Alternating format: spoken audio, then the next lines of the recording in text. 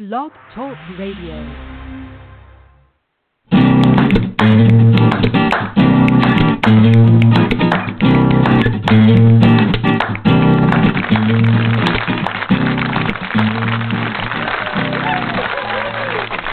Welcome to Thursday night at the SpeakEasy Cafe.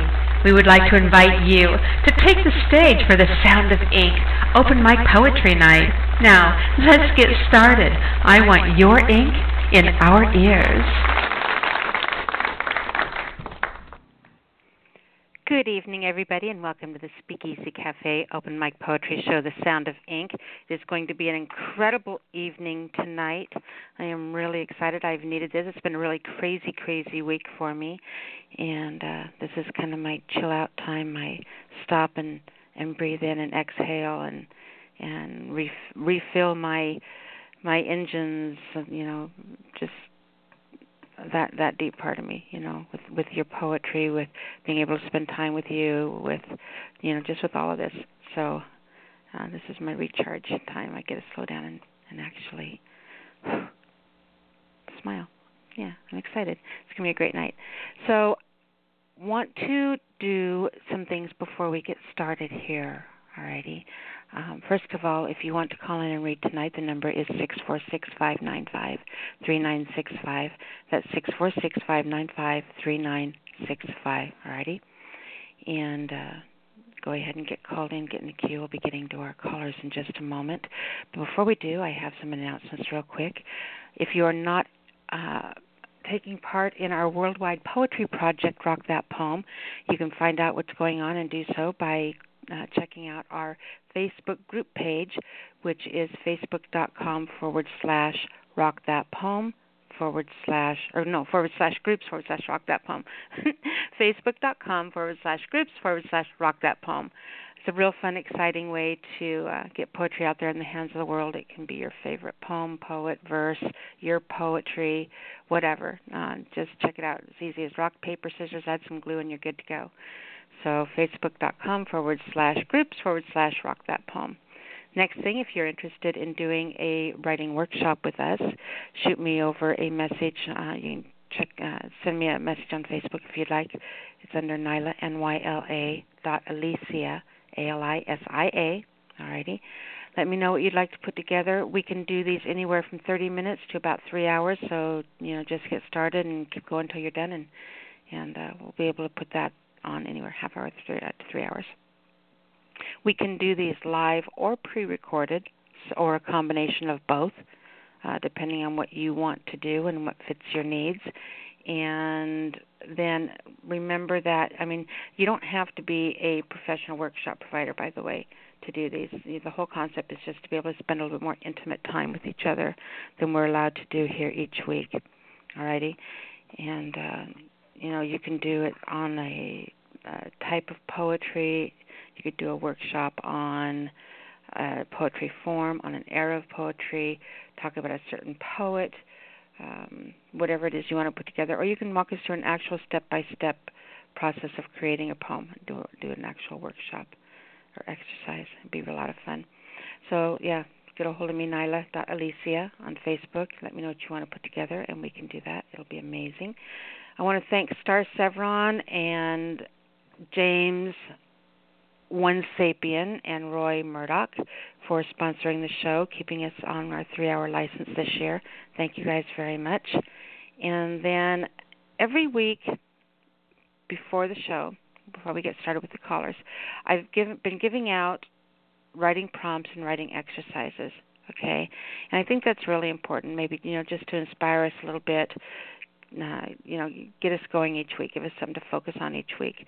We have to use that creative side of our brain, or it goes quiet on us. So I hope these things help you do that. What I'd like to do first is talk to you about, the prompt that I'm going to give later after I give you your exercise. The prompt I'm going to give, you need to write these down. So while I'm giving you the exercise, grab a paper and a pencil so you can write down this week's prompt, because it's a 3-part prompt, okay? And the exercise I'm giving out this week is actually kind of different. Well, you understand. Anyway, so the exercise I'm giving out this week, I'm going to be doing it on editing. Okay, and I know that that's kind of weird for some of you guys, and but say, okay, so we're getting our words down on the page, but we write a poem and we think it might need tightened up just a little bit, or you might want to, you're not sure it says quite the right thing. You might want to practice some editing. Now, I know, okay, there we're back to it. No, don't panic, okay? I know that the word edit can make some of you break out in hives, and it can be a scary thing, but it really shouldn't be, okay? In fact, it should be your best friend. I'll be doing a workshop on editing coming up here pretty quick where I'll be getting into a lot more detail on it, but for now, I'm going to do this exercise to just kind of ease you into the subject. I hear all the time from writers that I just let it flow, and I never edit, and this is exactly how it is. And if that's what you do, that's fine. You're writing your way, period. However, with that said, I would not be me if I didn't say that, because I don't, when you say period, I don't care. There's always going to be but or a however, and maybe. Okay, because it's when we're out of our comfort zones that we grow. So keep that in mind. Okay, so even if you're not someone who edits, I want you to think about editing, and it's very, very important with your work. So to keep some of you from having a heart attack, I want to do this. Okay, let's work on improving your writing by having you edit someone else's poem, okay? And, just pick out a poem, but when you do this exercise, don't do this exercise and then send the poem back to the person whose poem you did this to, okay? Because that could be bad. That could be bad. People don't like that. Don't edit my work. We're all that way. Anyway, so I just want you to, pick a poem, but, don't send the people your edits. That's not cool. Anyway, so one way that I've found to help people get better at editing their work is to have them edit someone else's works. Because sometimes, and I've done editing for people. You can ask Andrew Scott. I've done editing for people, and it's a real sensitive thing. Man, we don't like people messing with our words. All right. So it's kind of hard. When we think about editing our own work. But what I found is it's easier to edit other people's work. Sometimes it's, take a step back from your own writing so that you don't have that, what is it I'm trying to say? You don't have that emotional attachment to the poem, okay? When you start doing the editing process on it, it's not your baby, okay? So anyway, you know what I'm saying. So, and then what I want to do is my little AI over there is trying to talk to me. What I want to do is have you edit that poem. All right, go through it line by line. And it's better to pick out a poem from somebody you don't know, because then you're not trying to picture that person who you know and what they're trying to say and edit it that way.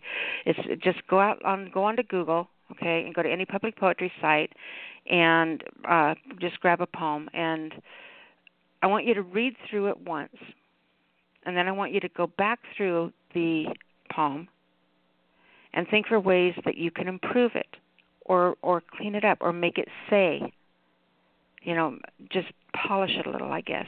All right? So one of the things I want you to look for when you're doing this is spelling or grammatical errors. This one is a big one for me. I always do this. I'm not one of those people who say I never edit. I edit because I'm horrible at this. And they need to go. And that's unnecessary words. The words that I call, they're just filler words. They don't add anything to the sentence. Words like the, and, it, or, but. Often when you remove them from a sentence, it sounds much better. Okay, so looking for unnecessary words. Look for long sentences that can be split up and shortened. A long sentence can sometimes lose the power of focus by trying to say too much at once. By splitting the run-on sentence, you're able to give each idea, topic, or subject the power and focus and the highlight it deserves. The next thing I want you to look for is confusing or vague points. Same concept, but in reverse. What could be added to make something weak stand out as a stronger PowerPoint? Okay, or give it more emotional impact. So are things too confusing or vague? Is there anything that you can add by formatting to improve the clarity? And 5 and 6, these last two, actually kind of run on together. So number 6, and I'll be doing a workshop just on this alone, and that's punctuation. Punctuation should be a poet's best friend. Punctuation is as important to a poem as the words are, all right? Because that is your silent soundtrack to your poem. That is the roadmap to the reader to understanding what you're trying to say. You have to use that punctuation to get that pause, to get that quickening, to get the exclamation, to get the softness of. You have to tell the reader what to do, and by using your punctuation, you're able to pace that reader and give each word, each thought, each idea the power that it needs, the emotion that you want it to have, okay?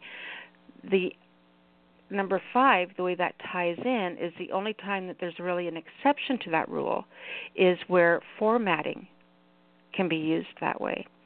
So, the way you do your line breaks on the poem, the way that you format on the page, the stanzas, so how you break up the lines on the page, you can use those for punctuation in replacement for punctuation is what I'm trying to say. So anyway, that's the exercise this week.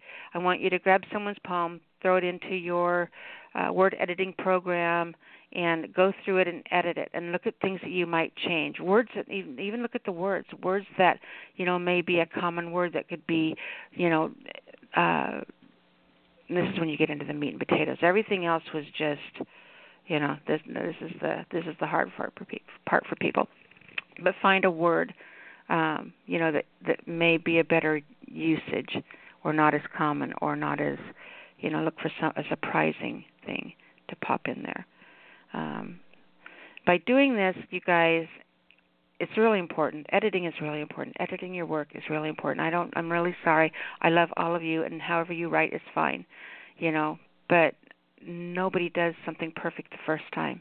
There's always a way to improve it, whether it be punctuation, whether it be, whether words used in the correct way, all of that, So have fun doing this. Look at the way you're doing it, because then even if you don't go back and edit ever, it's going to make you write differently by being aware of what should be or what would be edited were you to go back and do that.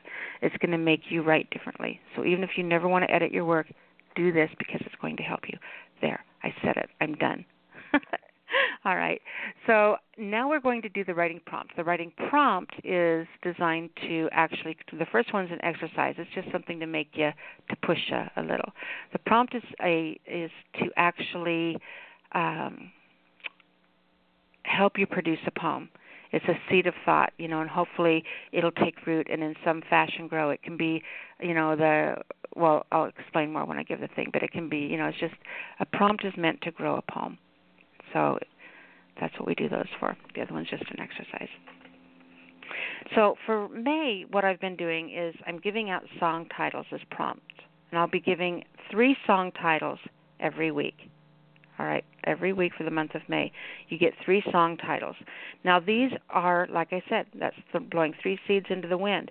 Those can be the concept of your poem. They can be the title. It can be a line in your poem. If you use all 3 titles in your poem, you get extra super cool points for doing that. But you don't have to, just however it is. Last week the first title we gave was She Talks to Rainbows, and Small Flowers Crack Concrete, and Macho Insecurity. Those were last week's titles. This week's titles, okay, get your pens and papers ready. This week's titles, the titles are Life on Mars, That's a David Bowie song. So Life on Mars. The next one is Where Eagles Dare. Where Eagles Dare. That's Iron Maiden. And Back from Hell. Back from Hell. And that's from DMC. All right, so those are your title prompts for this week. And if you missed any of them, remember we do have all these in the archives, you guys, so you can go back and get any of the exercises or any of the prompts. If you get stuck one night and think, just pick a random week and listen to the opening of the show, and you'll have your exercise or a prompt to play with. All righty? So now, with that said, what I would like to do now, because it's about time to get ready for the callers, but every single week we always start the show and end the show with an audio track, and if we get a chance to play any during the program, we do. But we always start and end the episode with a track. If you're a recording artist and you'd like to have those put into the show's audio library so we can play those on the air, you can email them to me at, the word that is in the email title, thespeakeasycafe@gmail.com, thespeakeasycafe@gmail.com, all right? Put MP3, audio track, something like that in the subject line, and that way we can see it in there and it gets uploaded to the show and we'll be good to go. That'll be awesome. All right, so the track that I picked out this week is by Savannah Brown, and it is called Skinny Girls Bleed Flowers. All right, here we go. These are not monsters. There are no monsters here. These feel like love, and when they creep inside you, it's like something once missing is finally coming home. How could a monster make such pretty girls? Pretty girls, pretty skinny girls. They look like everything that is wonderful about being alive, like vodka Diet Cokes and pictures of hip bones at the beach, and all I've eaten for the past 3 days is my own fingernails, and these monsters, not monsters, can make you pretty too. You'll learn to make jokes about why you're slicing the 5 strawberries you brought for lunch and breakfast and dinner into 25 pieces, lifting the morsels from perfectly folded napkin with delicate, crackling fingers to hesitant tongue. And when the jokes get too cumbersome and taste too much like nourishment, like letting go, like happiness, learn to put an end to lunch. Forget what it means, and by the end of your last year of high school, you'll know every spot in the building where no one will ask where your friends are and why you look so tired. The monsters, not monsters, will share their secrets. You'll learn that needle-thin bones, when crushed into a fine paste and stirred into the 20 glasses of water you were going to drink today, taste like lemonade.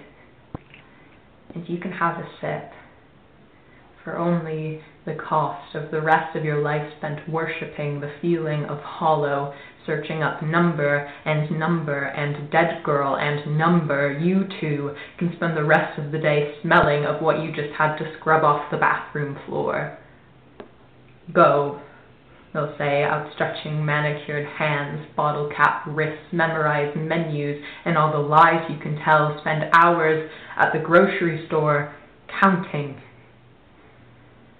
50, 100, 200, no more than 3, or else suddenly your thighs begin to inflate like the balloons from all the birthday parties you couldn't go to. You will learn to avoid celebration, because celebration means food. You will spend Christmas Day fantasizing about burying your dissolving teeth into your knuckles until your heart stops. The not monsters will feed you your first cigarette, and your second, and your 10th. They will leave your once shiny hair in a clump on your pillowcase just for you. And when your body gets too weak, it starts to crumble. But where sick breaks skin, sunflowers will grow. An entire garden will force itself from your empty stomach, billowing out your mouth, and you'll choke, but you'll be happy because at least you're not eating. You'll decompose until you cannot be differentiated from all the skeletons that have been living in your closet. Don't you wish you could shrink? Don't you wish you could have that control? Don't you wish you could make your mom cry because she just doesn't get why you do this? You don't get why you do this. You're smart, but you just Googled how many calories are in toothpaste. The pretty girls. Pretty girls, pretty skinny girls, pretty dying girls, pretty dead girls. The parasite can be restrained but not destroyed. But no matter. It is a beautiful thing to be made of porcelain. The picture of your hip bones at the beach was worth it. That is absolutely an incredible piece by Savannah Brown. And when I was talking about earlier in editing, are there things, longer sentences you can cut down to make into, make that sentence a PowerPoint that it deserves?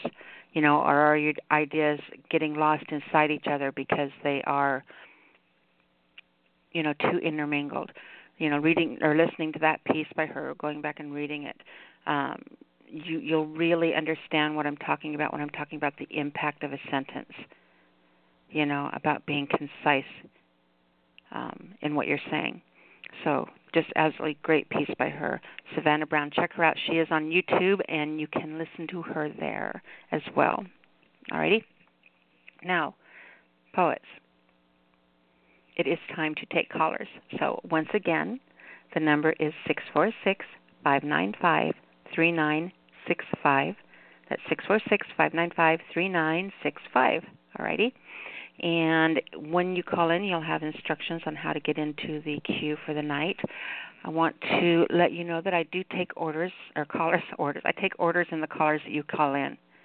Okay, that's backwards. I take callers in the order that you call in, such as area code 731 is our first caller tonight. 731 is going to be followed by 540 and 734. So those will be our first three callers tonight.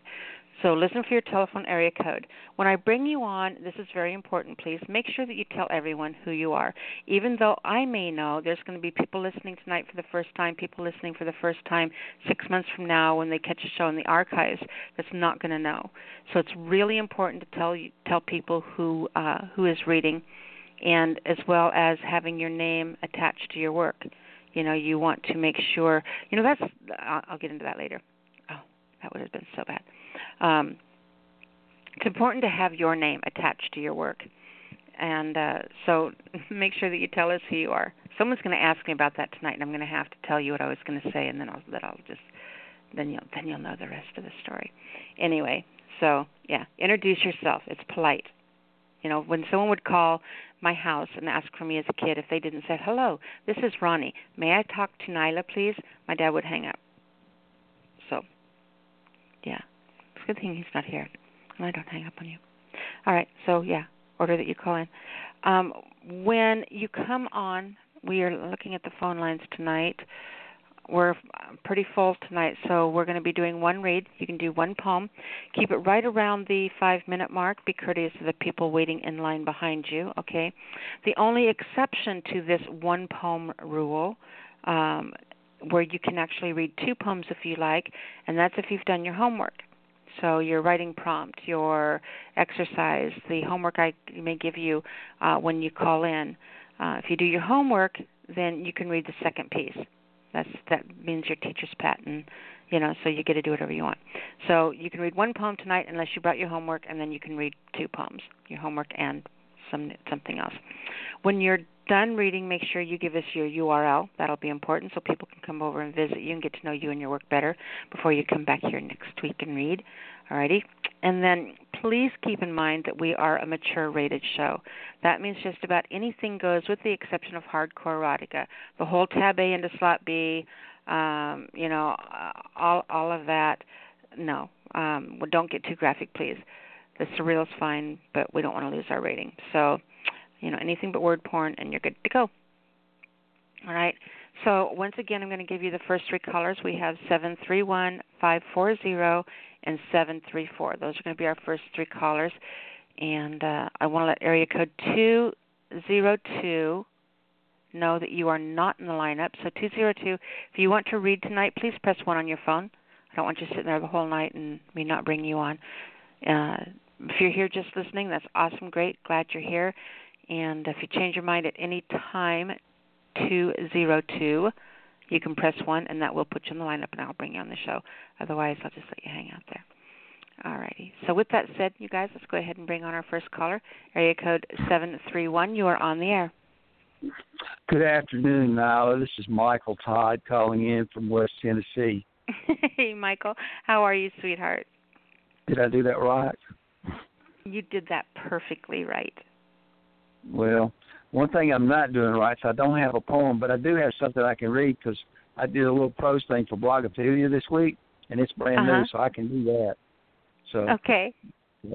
Anyway, I sent you a message, asked was that okay, and never heard from you, so I just assumed it was. So there. The assignment this week was from Marvin Martian, of course, of Blogophilia, and it's called TMI. In parentheses, it says too much information. That's what TMI stands for. So, you ready? I am. All right, I'll let you know when I'm done. There's a couple of times I'll have to stop and catch my breath. All right. Okay. Here we go. TMI, too much information. Have you ever seen a face in camouflage? I have, and it is nothing but get down spooky.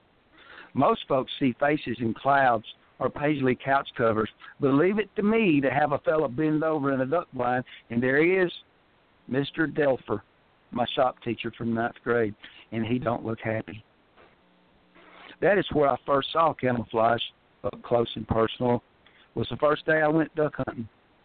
I was hunkered down in an aluminum boat, and my brother steady scolding me to be still and be quiet and don't show my moon face, and all I wanted was to take a look. And when I heard a big whoosh in the air, I looked up, and son of a gun, I said out loud, they can fly? Well, fly they did, right on into the woods. But some more came back, and they shot some, and some they didn't. And Howard said to me, man, you need to shoot one of those ducks.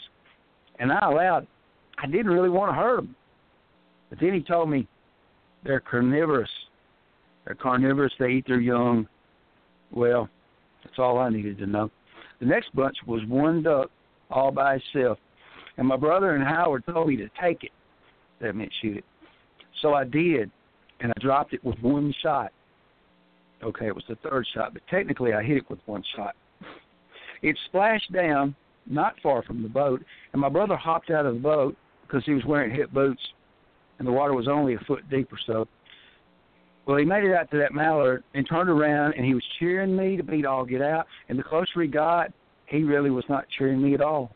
It seemed the first duck I had shot had a band on its leg, and that's a big deal to a duck hunter, something that's cause for celebration. I looked at Howard, and he just shook his head in disgust and said, man. My brother was muttering stuff, too, but it was a little more drawn out. He said man, but he called me a lot of other names, too, but he didn't mean no harm in it. Anyway, it was all I could do to not get tickled, especially when he got back in the boat and spun around and sat on Mr. Delfer.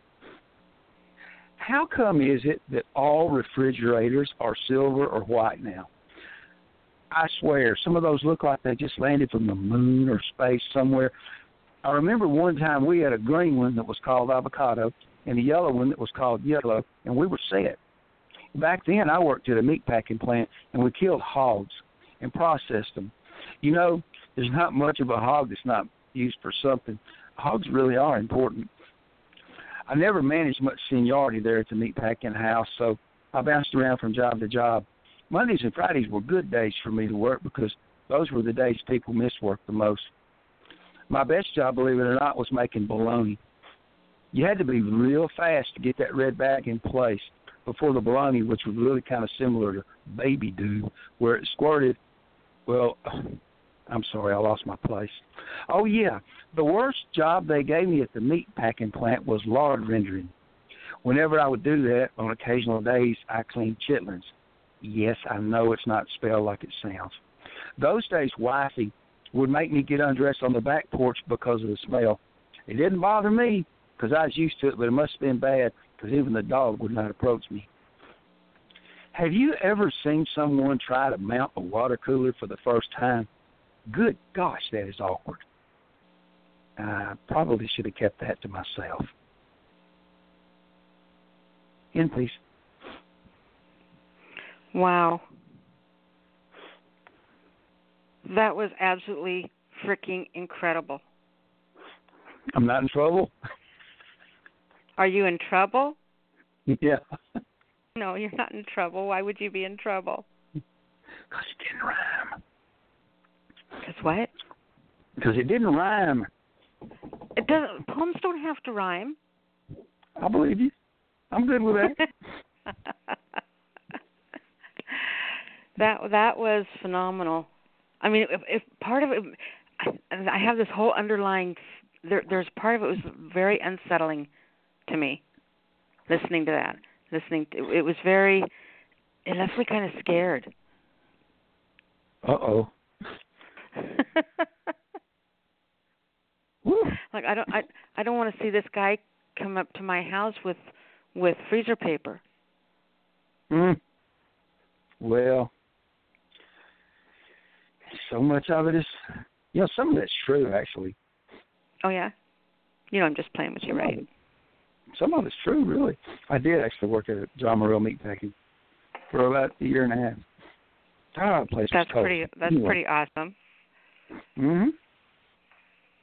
I would want the bones. Yeah. If I might, I'll explain the last part, because it's probably been some folks faint. The part said, have you ever seen someone try to mount a water cooler? Everyone has seen a water cooler in a business place or whatever. It's a metal stand. It's refrigerated.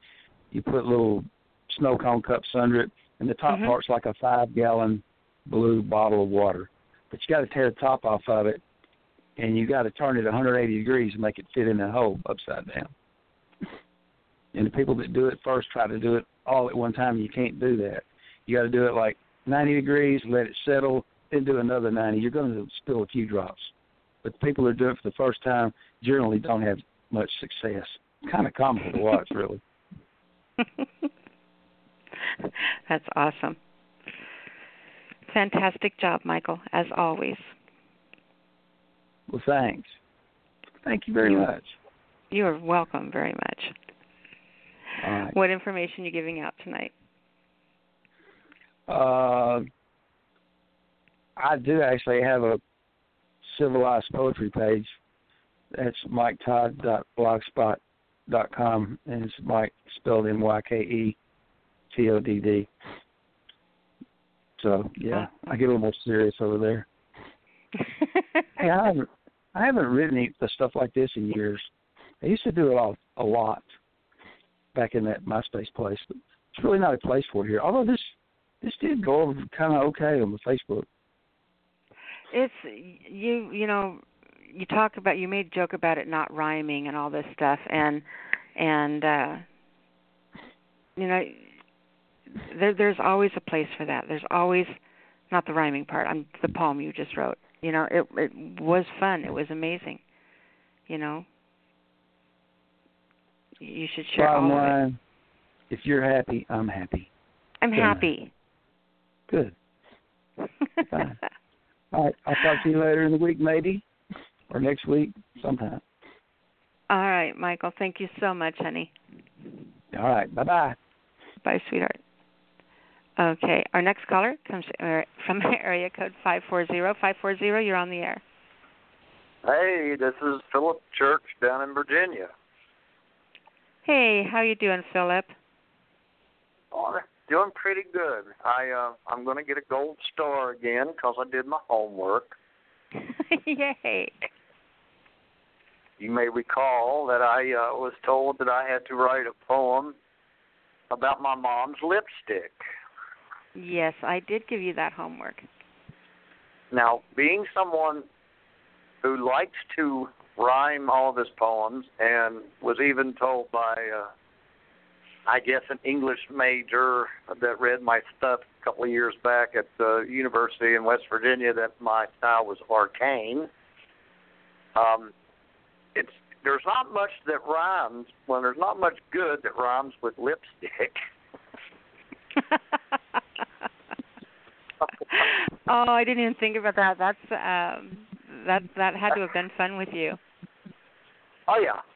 I got a lot of at Sunday dinner. I got a lot of suggestions, about dipstick and slapstick and you name it. But I've got that one. If you would like to hear it, I'm ready to go.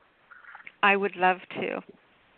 Okay, for my gold star this week, and I get to read this one and then my other poem, right? Yes, you do. Okay. Mom's lipstick.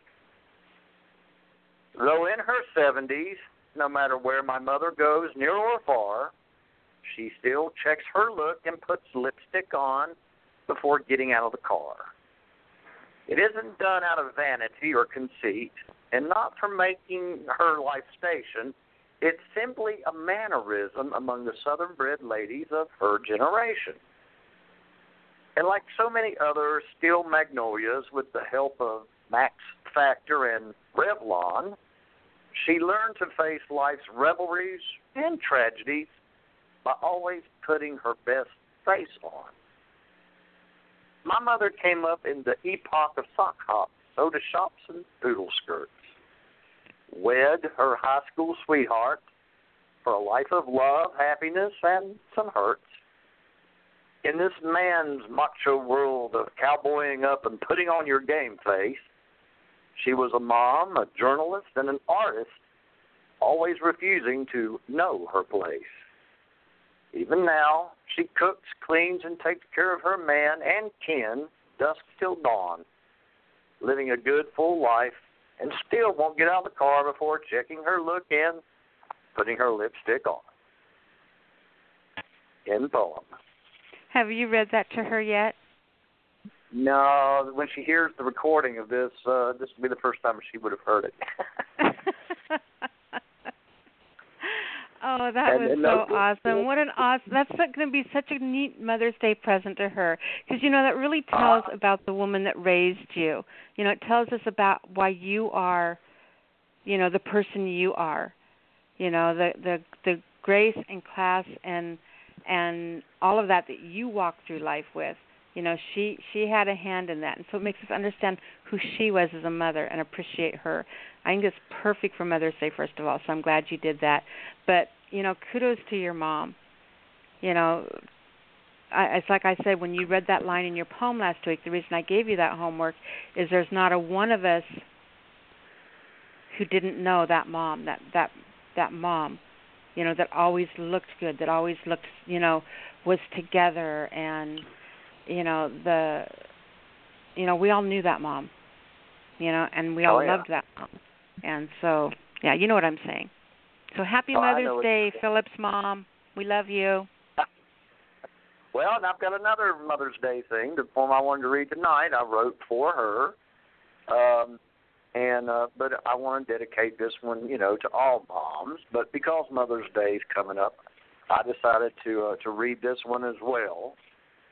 And I got to just before I get into it, you have no idea what my mom and my dad have had to deal with just trying to get me through this life to where I am now. And you could not ask for stronger, better, more loving parents than what I was blessed to have, So, but this is called For Mom.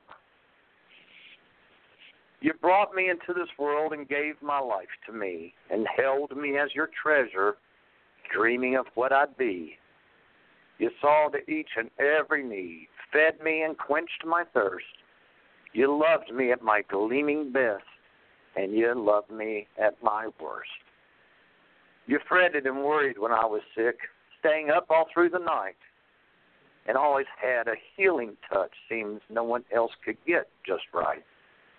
You spent so many of those sleepless nights, and you shed so many tears. And you always gave me caring hugs that I've depended on for years. You dismissed all the bad things I did, just always hoping for the best. and always came running to my side when life was too much of a test. And it grieved when I learned hard lessons while holding back your hand, but you were willing to fight the devil himself if you had to make a stand. You're the one whose voice sings to me, no matter where I might roam. You are my beloved mother, the very meaning of the word home. End poem. You know, it almost made me cry. It gets me every time, too. You know, I did not have a real good upbringing. And that's all I'm going to say about that part. But I have recently enjoyed in my life a friend whose family I've had a chance to get to know and have learned through them, through the example of watching them with their children and everything, what a good family is really about. You know, so I don't know it, but I've seen it, and it's like, you know, it's like that. When you talked in your poem about, you know, your mom being one who put on the lipstick, to me that was a symbol of that perfect life out there. And it's never perfect, but you know what I mean. You know, a parent who engages with their child, who, you know, who does all of that. You know, to me it was, you know, that awe that I felt when I saw that type of family, that type of mom, you know, that type of, you know, relationship between a parent and a child. And it just, you know, so I think that's maybe why that line stuck out for me so much in your poem, and why, you know, the emotional impact of what you just read had on me. Because you don't know, when you don't have a good upbringing, you don't know what you're really missing. But then when you see it and you know, it makes you appreciate it so much more. I mean, it's almost incomprehensible. You know, so to hear that poem and to know that was just awesome. And, you know, again, you know, happy Mother's Day, Mom. All happy moms. Mother's Day. All moms. All moms, yeah. But especially the types of moms in that poem. Thank you, Mom. Okay, Philip Church, who we love very much because you're awesome and amazing. And obviously we're raised correctly by an amazing mom. Yes, I was. So yeah, you really are appreciated here, and you know, if you're going to have your mom listen to that, I want you, you know, I want her to know that too. We really enjoy this man, and you know, his talent and support and friendship to all the poets here just means the world the time that he's been here with our family. So we appreciate your kid. Thanks, Mom. Okay, go ahead. All right, I appreciate that. And hey, y'all can find me on Facebook, Philip 1L Church. Just look me up and send me a friend request. More the merrier. Awesome. All right, sweetie. If you want to read again, just press 1 out of the lineup and press 1 again, and I'll put you back in, all righty? I appreciate it. And if nothing else, I'll be talking to you next week. All right, Philip. Thank you, sweetheart. Bye-bye. All right. Bye-bye. All right. Our next caller comes from area code 734. After 734, we will have 989 and 419. So right now, 734, you are on the air. Hello, Nyla. This is Dennis White from Michigan. Hello, Mr. Dennis White from Michigan. How are you? I'm doing wonderful. It's been a good week, and it's all good. Very, very awesome. You know, you're always like this. You know, when it's been winter and someone opens the door, and in through the door is this what I call the cool breeze. That's the first taste when the first cool breeze comes in and you can taste green in it. That. Oh yes. You're that breeze. That's wonderful. Well, spring affects us all, and that's what I'm sharing a poem about this evening. The title of the poem is Meeting Place, and it's written in the quatrain form. Under the Shuro Fuju blooms, The gentle scent surrounds this space. Intoxicating are these fumes. I look for joy upon your face. This is the place we often meet, under the Shiro Fuju blooms, away from city traffic beat, as tranquil as an honored tomb. Trusses cascade in lovely plumes. Hummingbirds hover in mid-flight. Under the Shiro Fuju blooms, sunbeams filtered in opaque light. These rendezvous are always sweet. Our time together quickly zooms. We share the flame of passion's heat under the Shiro Fuju blooms. In the poem. That was awesome. You really enjoy writing in poetry forms, don't you? I do enjoy forms because forms are challenging, and you have to work it. You just don't throw it out there. It has to fit. It's like a puzzle. Oh, well, a form is like a recipe. You have to have the ingredients, and it has to be mixed properly. And it like I say, it is a challenge, and it's very feels real good when you do it right and you come up with something that works. So yes, I like form poetry. I love that when because a lot of people, when they come on and read, I like that you tell us, I wrote this in this form, because a lot of times people are afraid of writing in poetry forms. I was one of those people for a long time because I'm horrible with numbers. I have numbers dyslexia. I said they don't make sense to my brain, but words do, letters do, And so when I would sit there and try to think about writing in a form, all I could see was numbers. And I love that you use the example that all they are puzzles, because when one year I challenged myself that every month I had to learn and write 2 new forms that I'd never written before. And what really clicked for me was their word puzzles. I stopped seeing the math and started to see a word puzzle, and it was awesome. So I love that you say that, because by saying what you're reading, I think for a lot of us it diffuses the fear of doing it. Does that make sense? Because it's more fun. We know him. Yeah. He did one. I can try one. Absolutely. I want to be cool like Dennis. Nice one. I prefer to think of them as recipes with myself. You just gathering the ingredients, you mix them up as you follow directions, mix it up, and it turns out. Recipes aren't intimidating, at least not to me. What is it? Why am I picturing that Bob Ross right now saying, "There's never mistakes, only happy accidents"? Well, yeah, I like Bob Ross too. Yeah. He had a lot of wisdom going on. He did. Just going to beat the devil out of it, and everything's okay. It's always fun beating that devil. Yeah. You're welcome, Dennis. I've spent enough time, and it's time to move on.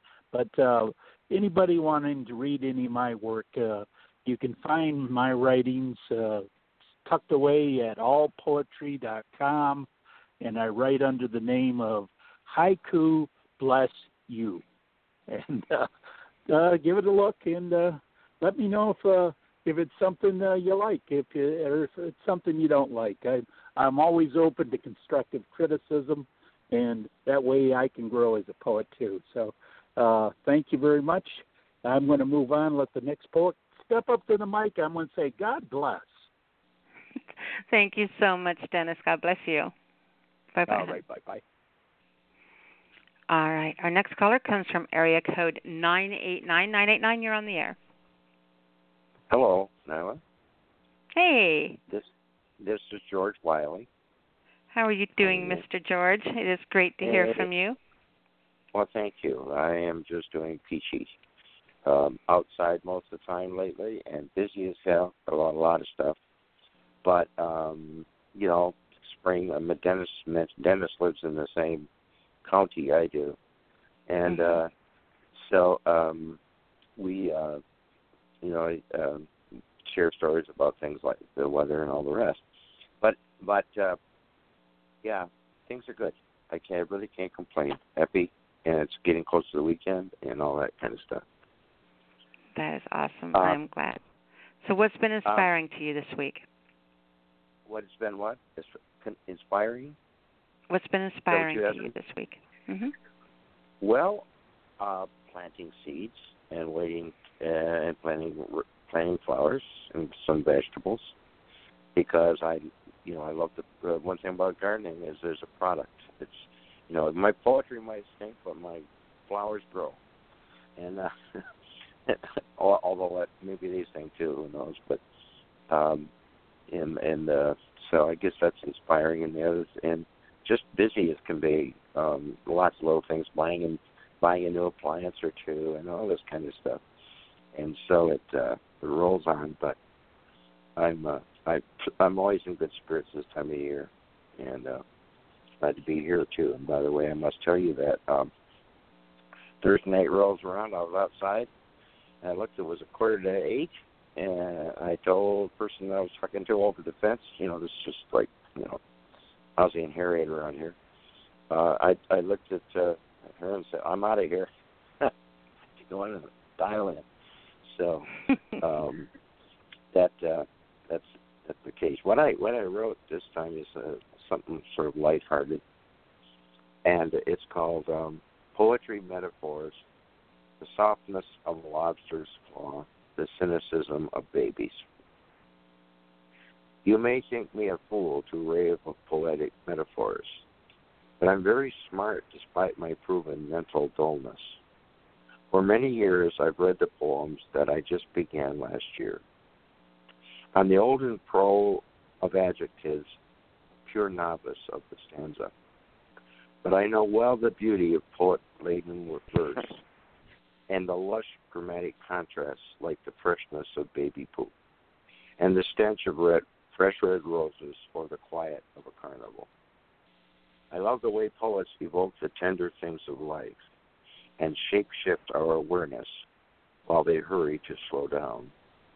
Like the softness of a gator's skin, the dainty dance of rhinos, the warm touch of a garden slug, the threats of baby rabbits.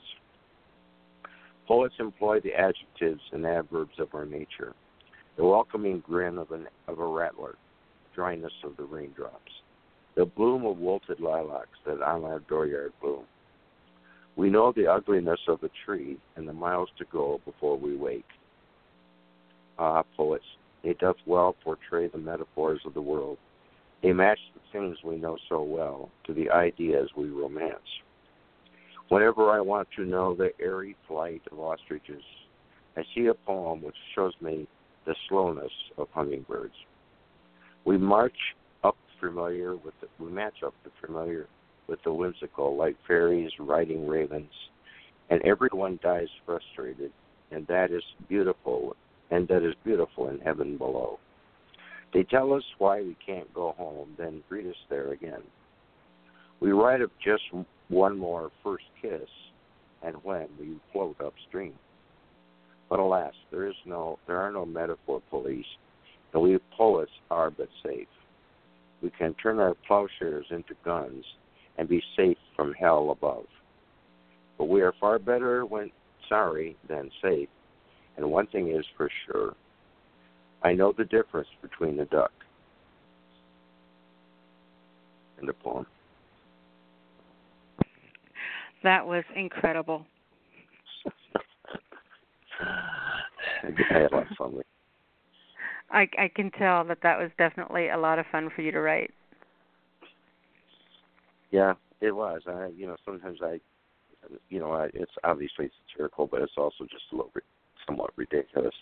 But when I hear metaphors that I judge other people are overusing, or murderous metaphors and things like that, where they overkill, then I always, well, why don't I do that in this one? So and of course I turned to opposites too, which was a little more of an exaggeration. But anyway, I'm glad you liked it. I did. And if you've got that posted somewhere, send me the link because I'd love to go back and read that one again. Oh, okay. Well, I just will send it to you or something. I don't have it posted yet. I just wrote it. In fact, I edited. I wrote it yesterday, and then I changed a few things today. You edited it? Edited it? I edited it. Oh, I edit. If I let a poem sit for a couple of weeks, and I look at it again, it's time to edit it, change things. I can't imagine not editing a poem. I can't either. And, there are things that I have written where I've gone back and not changed a word. Oh, yeah. Absolutely. Especially some of my short poems. But, there's everything in mine needs edited. Bad. Well, mine does too. And a lot of times I go through once I don't do any punctuation, or I do too much, or I make mistakes, or I repeat words, and I use the and that and those kind of words you mentioned earlier tonight, overuse. And I tend to be windy with my poetry, too windy. So there's a lot of things that can be done. I'm not saying I edit enough. I probably don't edit enough, but I don't see editing as an enemy, and it's not threatening. If someone else tells me, Dennis knows this from some of his suggestions, if someone else makes constructive criticism to one of my poems, I read it down, and if it makes sense, I'm glad to do it. I don't care. My ego is not. There's no danger. I'm new at poetry. I don't have a poetic ego. So I may someday. I used to think that until I submitted to a journal one time, and it just happened that the publisher was a friend of mine. And sent me back. It was a local publication, and that we were all submitting to a anthology. And she sent me back this message saying, I really think that you should trade these two paragraphs around. If you flip these two paragraphs, it's going to make your poem say what you want it to better, I think. And I was pissed. It's like, how do you know what I'm trying to say? And I never thought I was that girl. I never thought I was that person. I thought, someone could tell me, and I'd learn from it, and I'd be all cool. Oh hell no, I was not. I was so upset. But then after I got over that, about 2 days later, I emailed her, and she was correct. It's like fine. But that's still a sore spot for me. So editing is not easy. It's okay that it's not easy, but it is necessary. So let's do it to ourselves so other people aren't doing it behind our backs. There you go, guys. I guarantee you that other people are thinking stuff should be edited as they read it or hear it. And, at least I do when I hear it. I have all these little things. Now, I don't say them, but I think them. And I'm sure people do with mine. So I know a lot of the best poets send it out to friends for review, send their work out to friends, trusted friends that won't publish it. And I would be glad to do that. But okay, it's always good to find someone that you trust and aren't going to get butthurt if they say something should be different, or would this line look better this way. I was dating a guy for a while that had Asperger's, and words and language and all of that was his thing.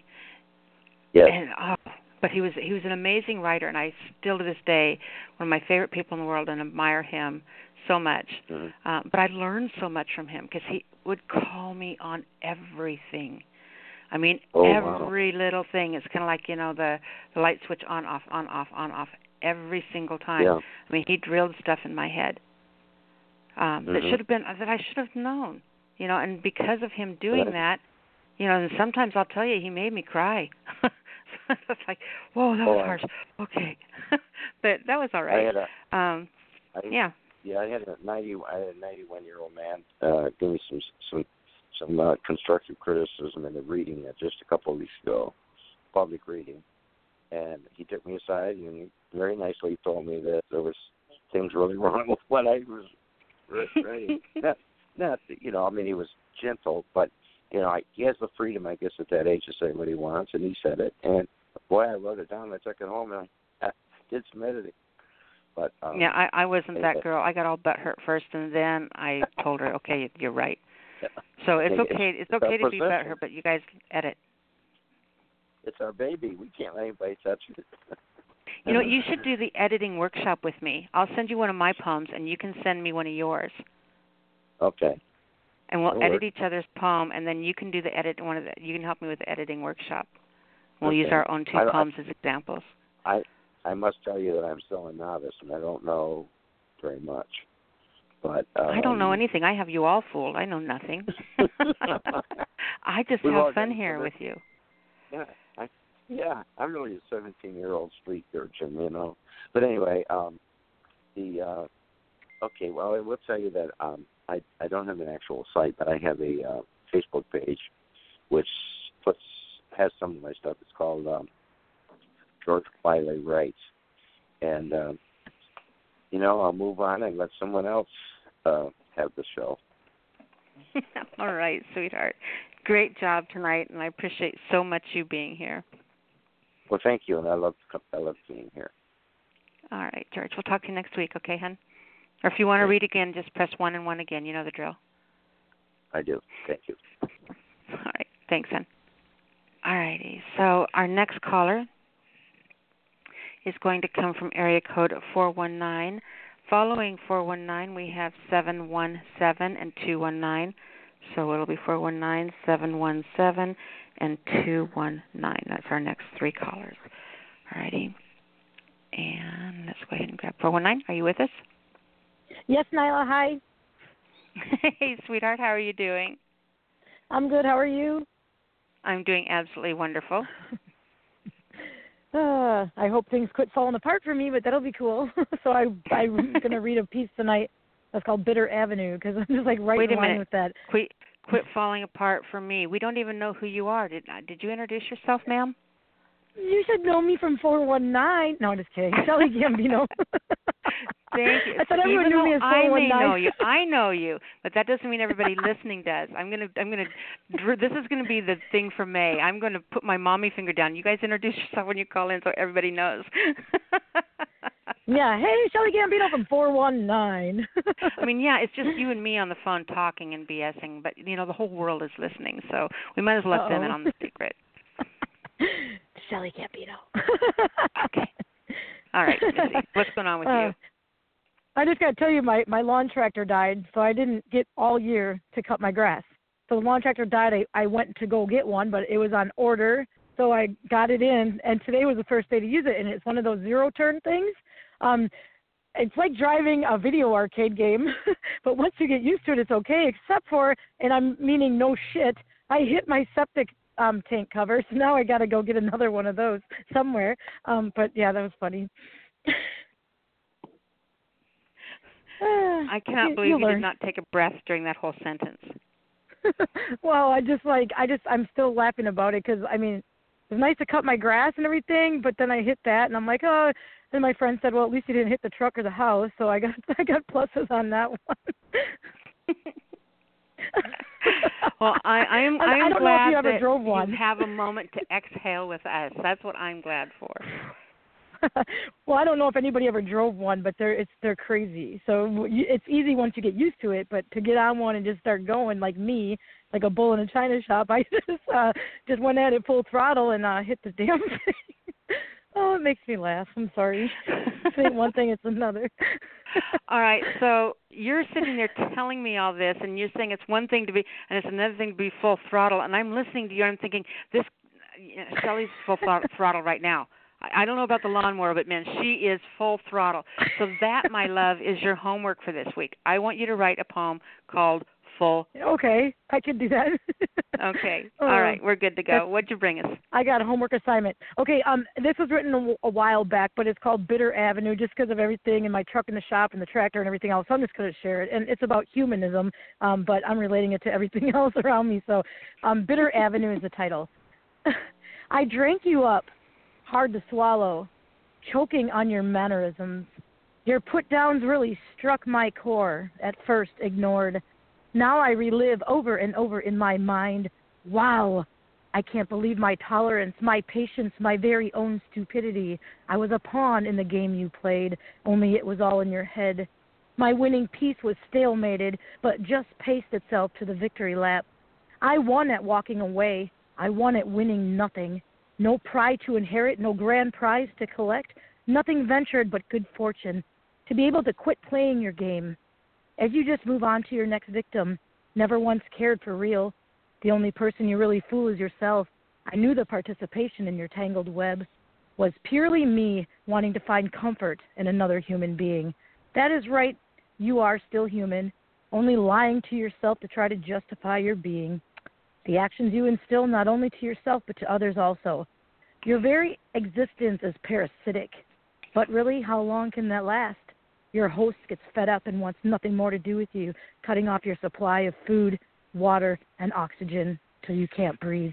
And you are the one left choking on your own deceit. You said sorry for hurting me, but you lack in sincerity. All the lies you told, you kept feeding me like I was the parasite. Only I was the one broken, lost, confused, longing for what was never to be. I would lie to admit my heart was not affected with your venom you spew. I completely rejected, yet afflicted, will continue to carry on, my wayward friend, with a crust of a soul biding your time. End poem. Wow. Told you it was bitter. that was a kick in the balls. Hope a hard one too. No, just kidding. I just I think we've all been that place where it's like, we're standing in front of a train wreck, and we see it coming at us, and we know it's going to hit us, but we convince ourselves it's not a train wreck, but we know it is. Exactly. Exactly. But I know you're a train wreck. I know you're coming right at me. I know I could get out of the way, but you're telling me you're not a train wreck, and so I believe you, but I really know you are a train wreck. So, it's kind of like that realization point where, yeah, I'm really dumb because I knew you were a train wreck, but, fuck you for being a train wreck is what I got out of that poem. I loved it. Oh, nice. I love your analogy of that because I think that's just very distinctual and correct and accurate.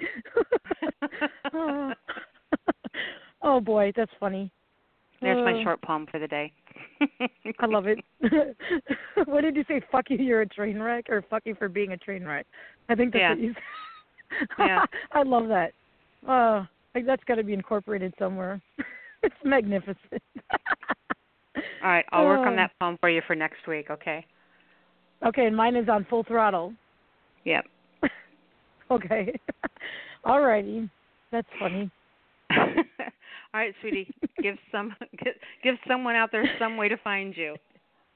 Hey, if anybody's looking for a train wreck, I'm Shelly Gambino, and you can find me on Facebook. Otherwise, on Thursday nights, I'm area code 419. It's funny. I hope that was okay, I had to write that down or I'd forget.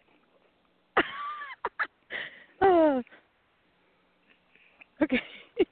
All right, sweetie. We will talk to you next weekend. You have a good night, and thank you very much, Nyla. You too, baby. Bye-bye. Bye-bye. Bye. I'm not sure what just happened, but I think I just gave myself homework. I think that's what happened. All right. Area code 717, you're on the air. Hey, Nyla. Hey, Jim sweetie, from how you doing? Pennsylvania. Pretty good. Go ahead and introduce yourself again. I was talking over you. That was so rude of me. Well, it's Jim Rothlein from Pennsylvania. Rothlein spelled Roethlin, because it's not spelled the way it's pronounced. So, awesome. Gotta get that out. So what is going on with you, my dear? Well, work's been kind of busy. As we work with a food preparer, so a lot of orders have been coming out, and I've had to work some overtime, which helps in the wallet. And anything helps with the wallet, eases stress. Anything that eases stress makes you a more creative person. So, yay, go you. Yay! All right, what'd you bring for us tonight, sweetheart? Well, it's a poem I wrote last year on Friday, October 13th, and it's been included in an anthology, which has just come out on Amazon, has just been put on sale. Sorry. Okay. It's titled Shrouded in Fog Beneath the Gaslight. Shrouded in fog beneath the gaslight, a pale glow glinting on a knife in the dark. And there, midst the gloom and shadow, another life ebbs, flowing from her neck. His dark deed, sight unseen, and he walks away, free to strike again in London, shrouded in fog beneath the gaslight. End of poem. That was phenomenal. Thank you. Everybody loves Jack the Ripper. So, what's that? I was chuckling. It's kind of funny to me. I've had several poets call in over the years and read poems about or based on or a copycat of Jack the Ripper. I wonder why it is in history that has stayed with us like it has. But that is really inspiring. It's inspired a lot of art, I'll tell you what. Well, it's crazy. guess it's kind of the aura and mystery surrounding him, because no one actually knows who he really was. I mean, there's theories. There was even a TV show on, I think, History Channel about Henry Holmes as possibly being the Ripper. But no one really knows. It's just a fascinating story. I think it's because it could be anybody. There's theories of everything from a derelict drunk to, your doctor, someone that's very trusted in society. I do think it's that mystery. But it was a great piece. I really enjoyed hearing it. Well, thank you. Thank you. Like I said, it was. It's in an anthology, Poets Haven Digest, Darker Than Fiction, and I put the link on your Facebook page if anyone wants to purchase a copy. Awesome. All right, sweetheart, do me a favor. Tell everyone how to find you. Well, I can be found on Facebook. My poet page is James E. Rothwein Poet. So if you want to click on that, check that out. If you like what you read, give me a follow. And from there you can get to links to my SoundCloud page and my YouTube channel. I can also be found on All Poetry now that Dennis had mentioned. And nearly every Friday night I can be heard on World Poetry Open Mic. So a shout out to them as well. Awesome. All right, James, great job tonight, sweetheart. Thank you. Thank you. Bye, sweetie. Bye. All right, our next caller comes from area code 219. 219, you're on the air. Hello, Nyla, how you doing? Hey, Brother O, how are you? I am doing good. It is good to hear from you. What did you bring us tonight? Well, since Mother's Day is going to be this weekend, I got my poem called A Tribute to Single Mothers.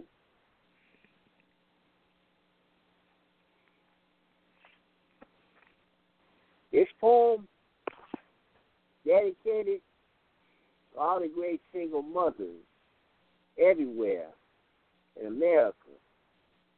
And this is my very special tribute to you on Mother's Day.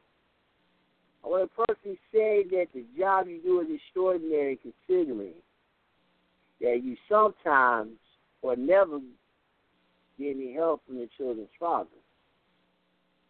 Brother O publicly gives everyone who is listening on this line a standing ovation, a round of applause to every single mother who are taking on the difficult challenges of raising your children on your own without the presence of their father.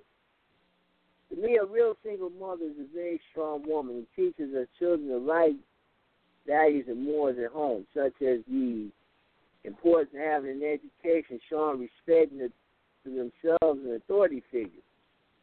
Having a relationship with God and teaching them to make the right choices and decisions.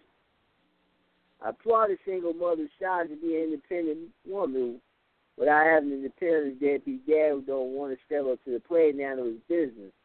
Or any other man was broke, busted, and disgusting. I congratulate the single mother who's going to school working to make a better life for herself and her children. She makes sure that the children have what they need so they don't want for nothing. A real mother sets a good example for her children to follow so that one day they can go on to achieve their dreams and make her proud. I give much honor and respect to single mothers who pray and watch over their children daily because there are a lot of negative influences out here, especially today in this jacked up society. He protects them from all hurt, harm, and danger and watches who is around them constantly. A real mother does not have men coming in and out of a house like a revolving door. Now, even drug dealers, gang leaders, and sexual predators will approach them because she will lay down in life for her children. I have much love and respect for single mothers who put their children first before any man of material possession out here.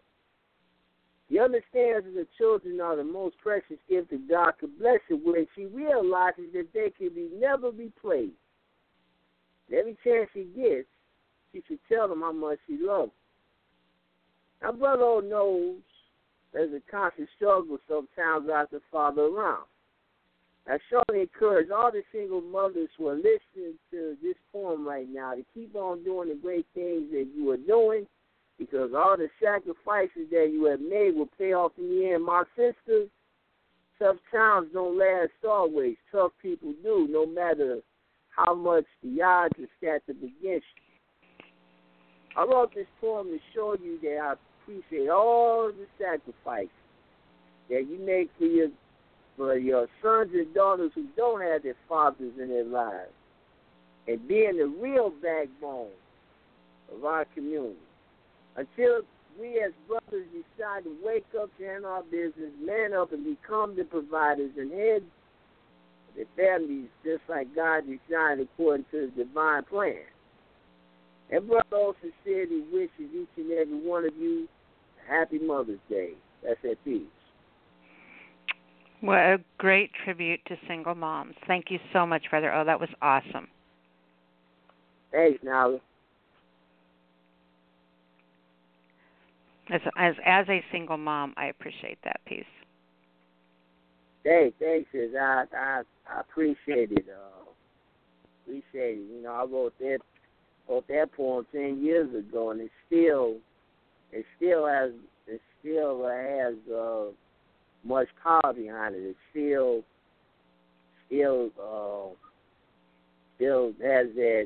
has that appeal. Because there's a lot of single mothers out here who need a brother like myself to let them know that you are appreciated for what you do. Well, we appreciate you. We appreciate you seeing that, Brother O. Thank you. Thanks, Nyla. All right, hon. Do me a favor. Tell everyone how they can find you. To those of you who are not connected with me on Facebook, you can find me under Omar Brother O. Gavin. That's how you can find me. Really easy to find. My pictures, me wearing the hat, the microphone, it says above it, Professor. All right, hon. We will talk to you next week. Yes, you will. I'll be back next week. All right, Brother O. Thank you, sweetheart. Thank you. Bye-bye. So I was looking at the board, and I was going to give the next the lineup for the next three callers, and there was like 2 832s, and so it confused me for a moment. So our next three callers, I just want to let you know where you are. We have 8323, then we have 732, and then we have 8326. All right, so that's where you are in the lineup. So let's go ahead and bring on 8323. 8323, are you on the air with me? Are you there? Yes, but you caught me in the middle of eating dinner. Well, how rude of me. I'm sitting here grubbing away, listening to everybody perform. So do you want me to come back to you? So that I don't get in trouble, this is Amelia T. Davis calling out of Houston, Texas. Welcome to the show, sweetheart. How are you doing? I am fabulous. Yes, ma'am, you are. I'm not going to hear anything for a week, but you are what you are. You are fabulous, my love. You know, we gotta get Shelley pissed off more often. Personally, I think she does her best work when she's ranting and raving. That was a phenomenal All right, so poem. everybody, we're all going to go to Shelley's house and kick her in the shin. All right, so that she can write awesome poems. Exactly. One for each shin kick. No, we're not really going to do that, you guys. Don't you dare kick her. Okay, I'm done. We're just joking around and teasing Shelley. No, we want to love her and hug her. I've really enjoyed getting to know her and her work. Yeah, I just love that woman as a friend, but as a poet, she's awesome, you know. Mm-hmm. So anyway, you know, you were kind of saying, well, you didn't have the best of childhood. Well, neither did I. And I had quite a bit of issues with my mother, but before she passed, I made peace with all of that.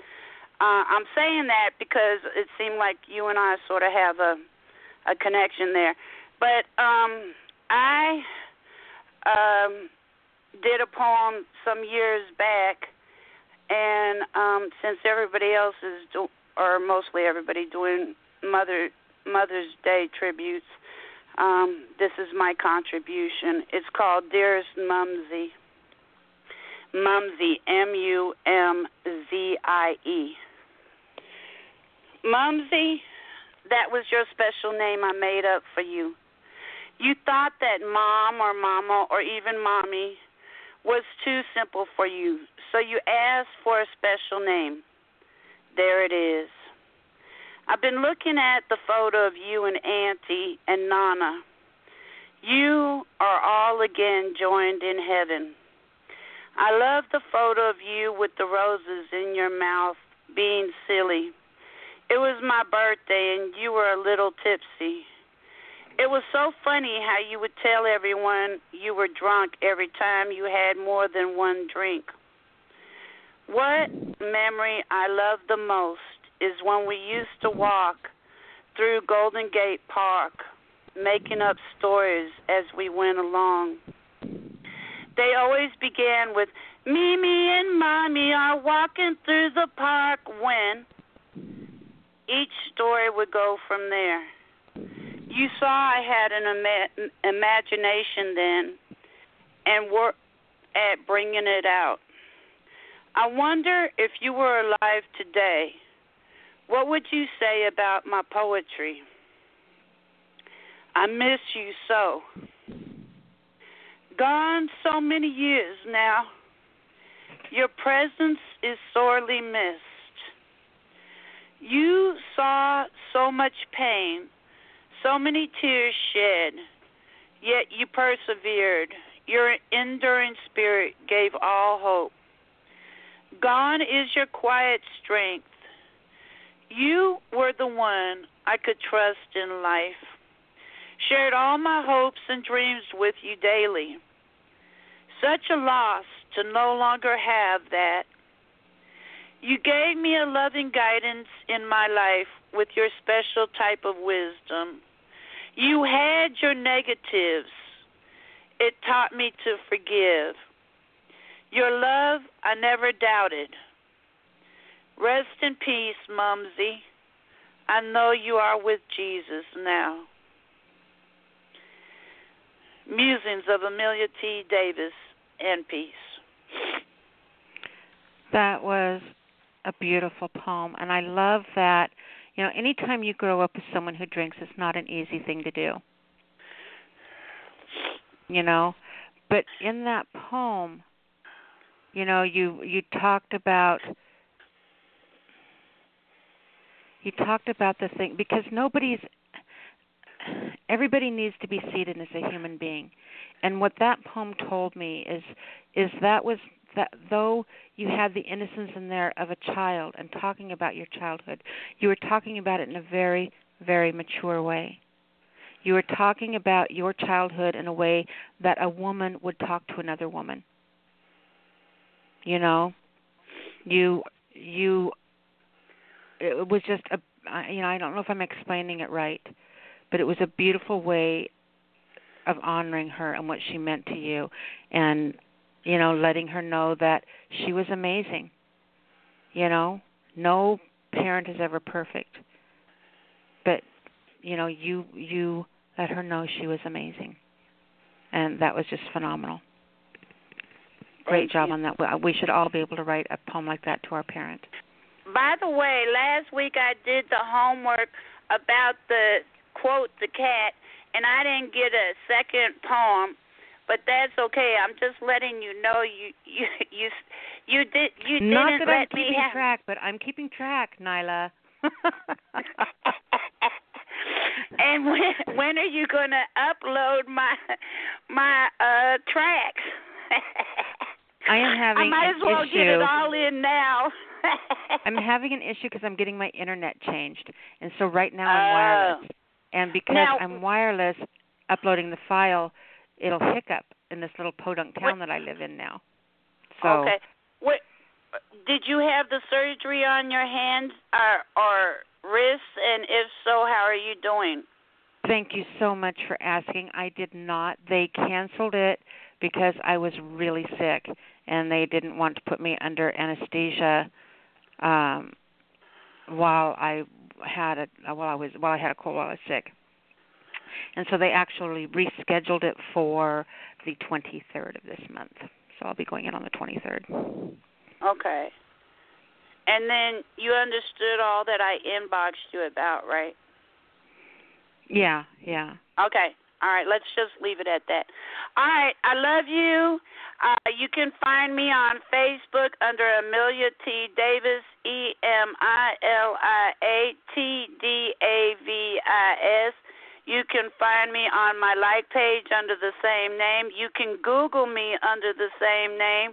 And you can find me in my poetry group, Poets for the Power of the People.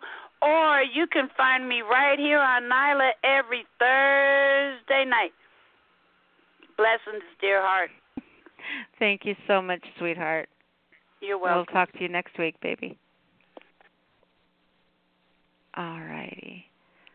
Our next caller comes from area code 732. 732, you are on the air. Hello. Hey, sweetie, how you doing? So far, so good.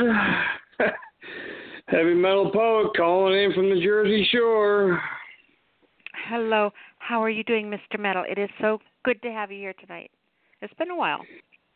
I appreciate it. Yeah, I come and go. I'm not exactly continuous, but, I try to make it when I can. Appreciate you having me on. So, what did you bring us tonight? What are you going to grace us with? More angry stuff. I'll say first off, right off the bat, I'll say, Happy Mother's Day to everybody. My mom, your mom, everybody's mom. My wife, that's a stepmom. Everybody. I don't have a mom piece, but if you really wish to read between the lines and get super metaphoric with my piece, then there might be a mom reference in there. But I doubt it. Okay. I'll watch for it, but not really. Exactly. Okay. Yeah, just like the weather here in Jersey. First, it snows and it feels like it's going to rain, snow, freezing. Next day it's 90 friggin' degrees. Gotta love it. Oh boy. All right, let my words do the talking here. Let me, okay, this is actually my newest piece. I just read this at my open mic last week for the first time, so I'm bound to screw it up. So bear with me. Here we go. All right, let's see. It's also on my phone here, so I got to use my finger to scroll. Here we go. Value of breath defines steps taken. Value of life measures in competence of leaders who secure it. Defiance with an alliance. Flag drapes over caskets, honor beheld. War within ourselves, creating the bigger picture, seemingly endless. Infinite condolences beside empowering powerless sheep, thinking it's going to be okay. Smile, point, wave, shake hands, smile. While protesting to micromanage our behavior, since government are who is reversing what we, the people, stand for, treat with respect to get respect back, rolling in their graves are the ones who set in stone our Constitution. Now it's become an attribution to our blood running cold, to our execution. Liberty stands alone with a tear in her eye as the torch raises high, hoping for a better tomorrow. We, the people, value our sake. Our wake we walk for our children. Nuclear atrocities, the threat is real. Death is a given, but extinction may be a possibility. Thank you.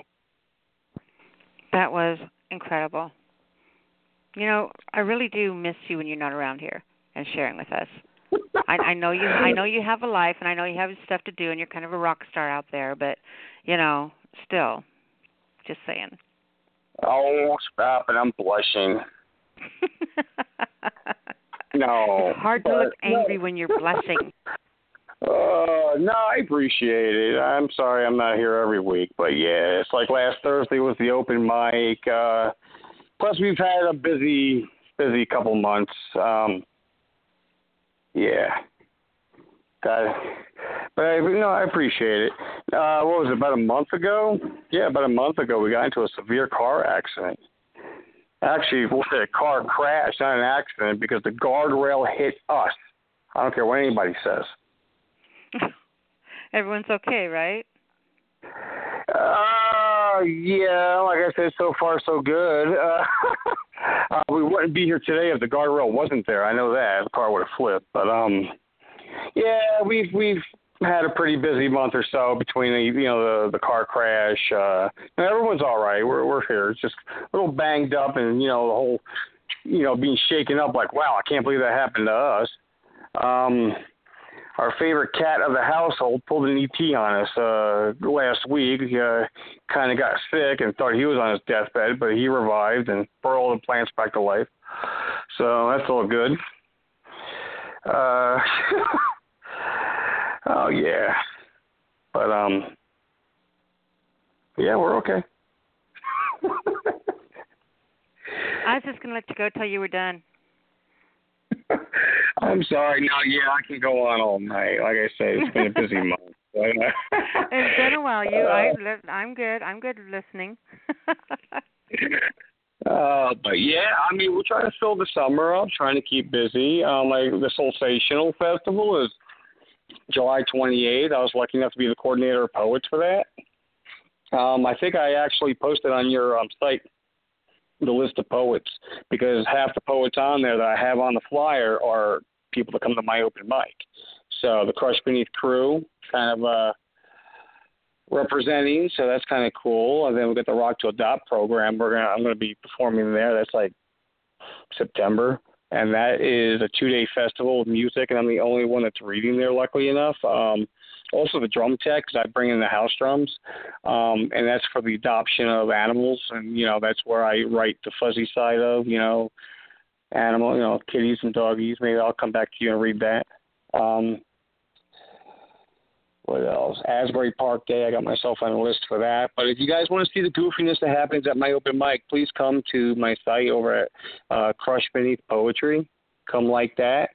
I know there's a couple of readers that have come by, made friends with me on the Facebook. Dennis Townsend, if you want to find me, friend me on there. And on the Crush Beef page, you got the videos and pictures and, all the insanity that happens at the open mic. So if you're in Jersey and you're Jersey bound, come on down to the open mic. Next one's going to be on the 7th of next month. And in July, we're actually going to be celebrating our 4th year anniversary. So we're going to try to have a party, try to get ourselves kicked out of a library. But, it's all good. That's awesome. All right, sweetheart. It was absolutely fantastic hearing from you tonight. Thank you so much. Thank you for having me. I'll try my best to, call in every week if I can. But, bear with me. If you don't hear from me, at least come by and visit. Drop a message. Tell me I suck or something, and I'll respond back. It'll be all good. So. All right, hon. All right. We'll talk to you then, sweetie. All right. Bye-bye. All right. Our next caller comes from area code 8326. I'm going to go ahead and give you the next three callers. We have 8326, then we have 919, and then 256. All right. So 832, you're on the air. Hey, Miss Nyla. How are you? I'm doing awesome. How are you, Mr. Soldier Blue? I'm doing all right, I guess. And sometimes I have to look in the mirror just to make sure it's all right, but, just keeps going. I do know. Well, I did the thing from that you asked or that you put down from last week, but that was going to be the only one I really want to read because of the little bit of preamble, which actually takes in 2 points that I would like to do before I read it. So I'd like to, I just want to read that one piece and then that. But the other part, first of all, I was saying that his name was Ironclad. It is not. His name, because I went and did some research on it. His name is Iron Eyes Cody. So that's the man that was doing the advertisements as well as movies. He did movies too. Mm-hmm.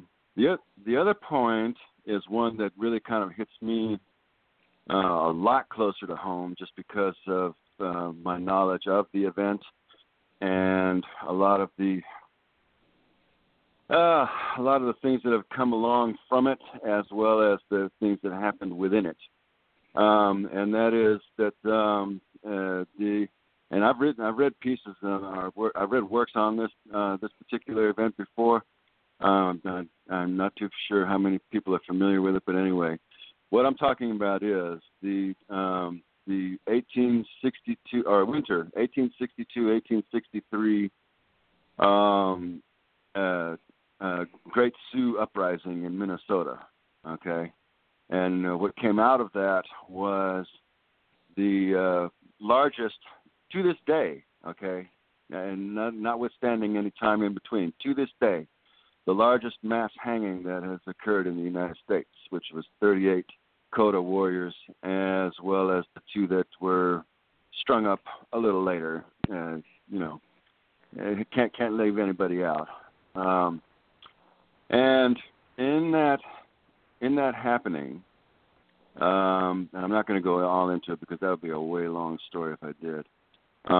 But in that happening, there was a point where just before they were, a couple of days before they were going to walk up on the scaffold, there was a man who, one of the Dakota men who was to be hanged, gave to a soldier his sacred pipe. And a lot of people like to have have a lot of wrong information when it comes to that. That is our most sacred way of praying. That is what, as we see it. And speaking as a traditional person, that is what we see as our direct connection to talking to the Creator. Okay, that is something that we use in all various forms of ceremony. And the most sacred herb that we put within is not, and I repeat this very strongly, is not marijuana, because that was not considered part of our tradition, but rather tobacco that was grown in a sacred manner. And he gave this, and like I said, it would be kind of like receiving something from the Pope that he wore on an everyday occasion when he would say prayers. That's the level of gravity that we see this as. And it was coming up. This pipe was given to the soldier. His family had kept it in the interim for all this time, and it came up for auction this past Saturday, and that was a big furor amongst the Ashanti Dakota, as just on by itself. Well, blessed be the person who bought it at auction, and this person, being a human being, i.e. flesh and spirit, decided that rather than keep it, he or she, because I don't know anything. They decided they wanted to remain anonymous. Gave it back to the people, and that is something that's just something that you can't imagine in terms of the gratitude and joy that that the Ashanti Dakota will have in being able to have this most sacred of objects returned to them. I mean, it's not like it's the only one, but it is definitely a special one because of the events surrounding it and the time in which it was being used. So from me, even just as an individual, to that anonymous person, I most humbly say thank you. And in the words of my people, Weagishmo, which means I am thankful and grateful for the gift, favor that we have received from that true offering of kindness.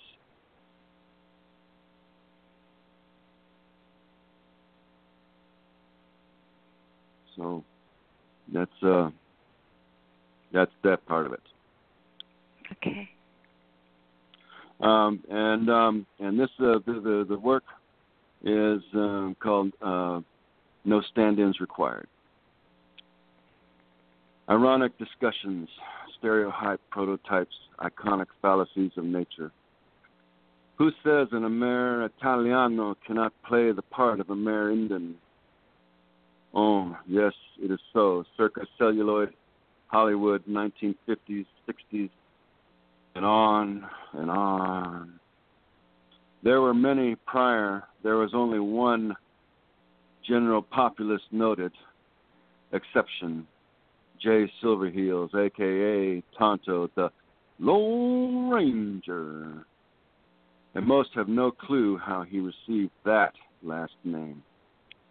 So, trash on the highway, almost touching the imagery of known traditional footwear of us, Amer-Indians.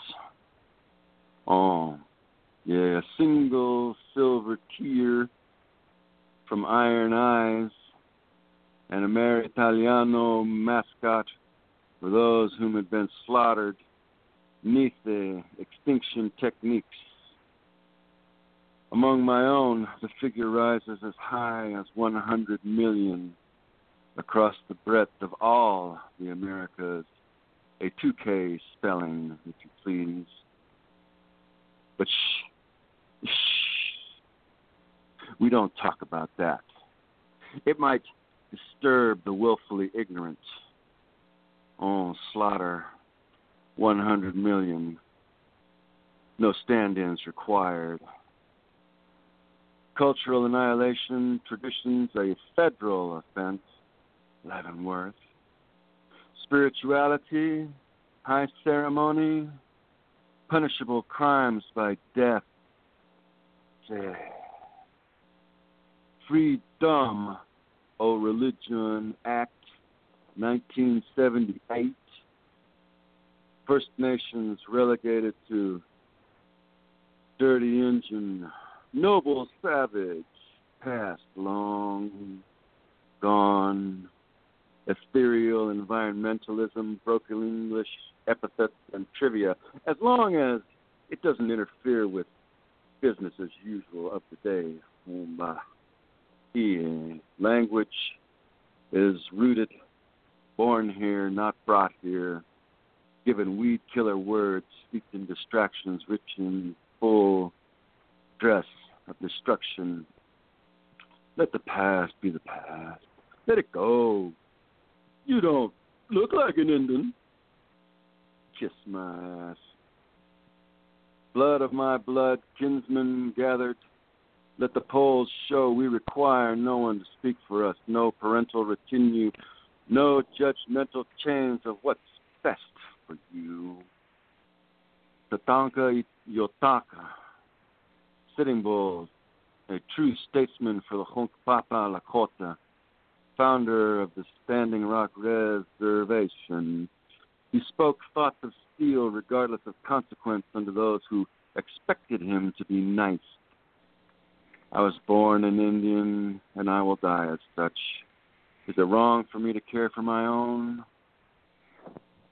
He stood in front of presidents and gave his presentation of one the translators feared to translate with any honesty. Iron Eyes, a mascot of a perpetual prejudicial era, an Ameritaliano filling a role in insatiable necrophilial stereotypic need. Trash on the highway, a silver trickle tear. Tatanka Yotaka, Sitting Bull, Hunkpapa Lakota fought on all fronts for his people, starving, afraid, reaching out for hope. Oh, for the ghost dance. No great apostle, he falsely identified as such.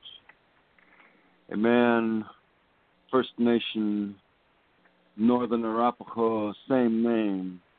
Tatanka Yotaka, Hunkpapa targeted, a troublemaker, assassinated, no stand-ins required, bled for his people. Iron Eyes, an Ameritaliano, playing the part of an Amerindian for the movies. An actor, a recognized stand-in for First Nation peoples of Turtle Island. Oh, yes, he and Sitting Bull had a lot in common, yeah. We are the Ghost Road born, and we are always walking our way home. Ni Wichone, water is life. Hashtag no dapple, no stand-ins required. Lonke ujonge ubekni. In peace. That was incredible.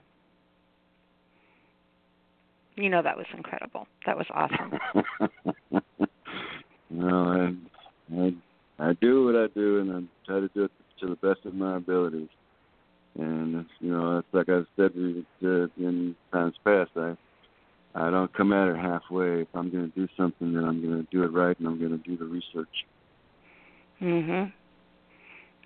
See, you get 5 stars, 5 gold stars, all 5 and a half. Hey. And just in case anybody was curious, the reason that Jay Silverheels got that last name, Silverheels, he was a noted lacrosse player at university in Canada, and that's where he got that name, Silverheels. That's awesome. Now we know. Who'd have thought? Hey. So there you have it. All right, so sweetie. Anyway, you can, yeah. Yeah, go ahead. You can find me at Rafe Wild, Soldier Blue in parentheses on Facebook, and that's where you can find me. Very cool. All right, sweetheart. Great job. A+ on the homework. Thank you. All right, Soldier Blue. We'll talk to you next week, baby. Yes, ma'am. Bye, honey. Bye. That was phenomenal. That was absolutely phenomenal. Okay, now we have area code 919. 919, you're on the air.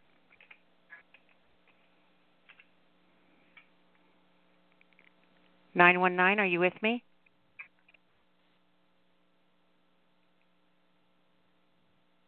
919. All right, so I'm going to go ahead and put 919 back on hold. We'll come back and check them. Let's go ahead and take 256. 256, are you there? Yes, I am, Nyla. Good evening. This is Stan Phillips out of Alabama.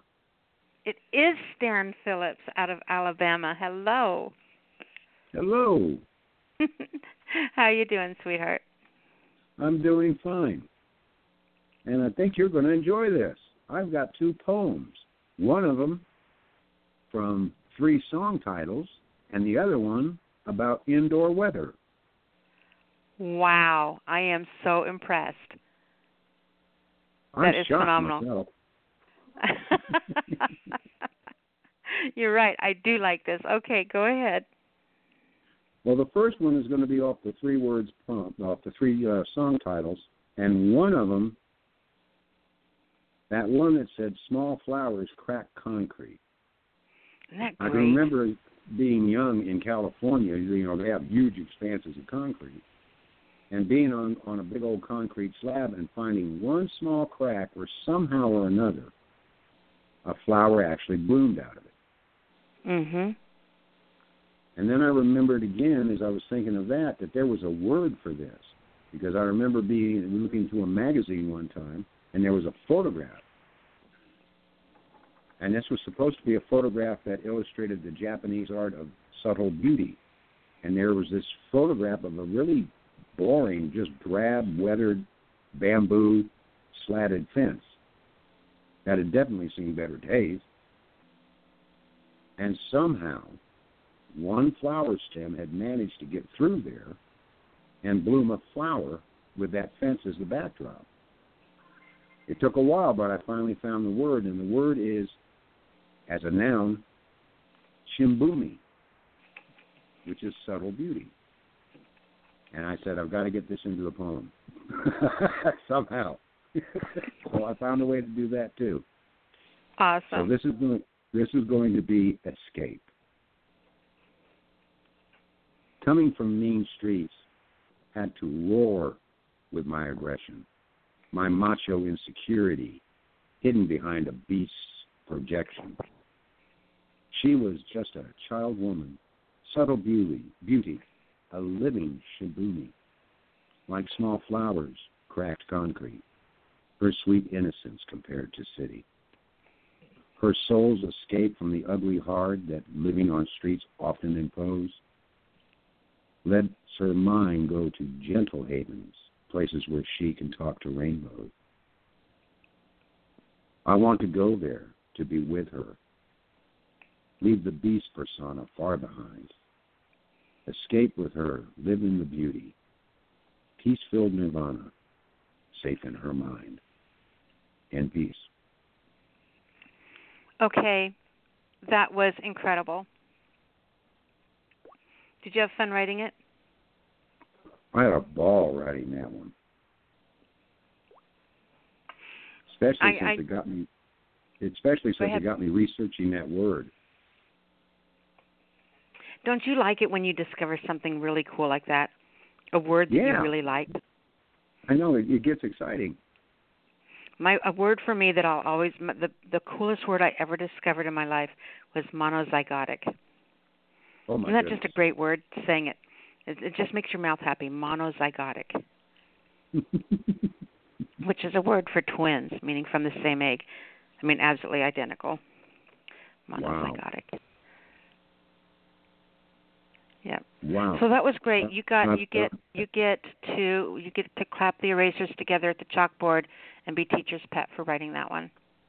Oh, well, thank you. Oh, I'm going to go for extra credit then. Okay. All right, now, like you said, you wanted indoor weather. So this is changes in the weather. Before sunrise, expect patchy fog of consciousness with intermittent gusts of yawns.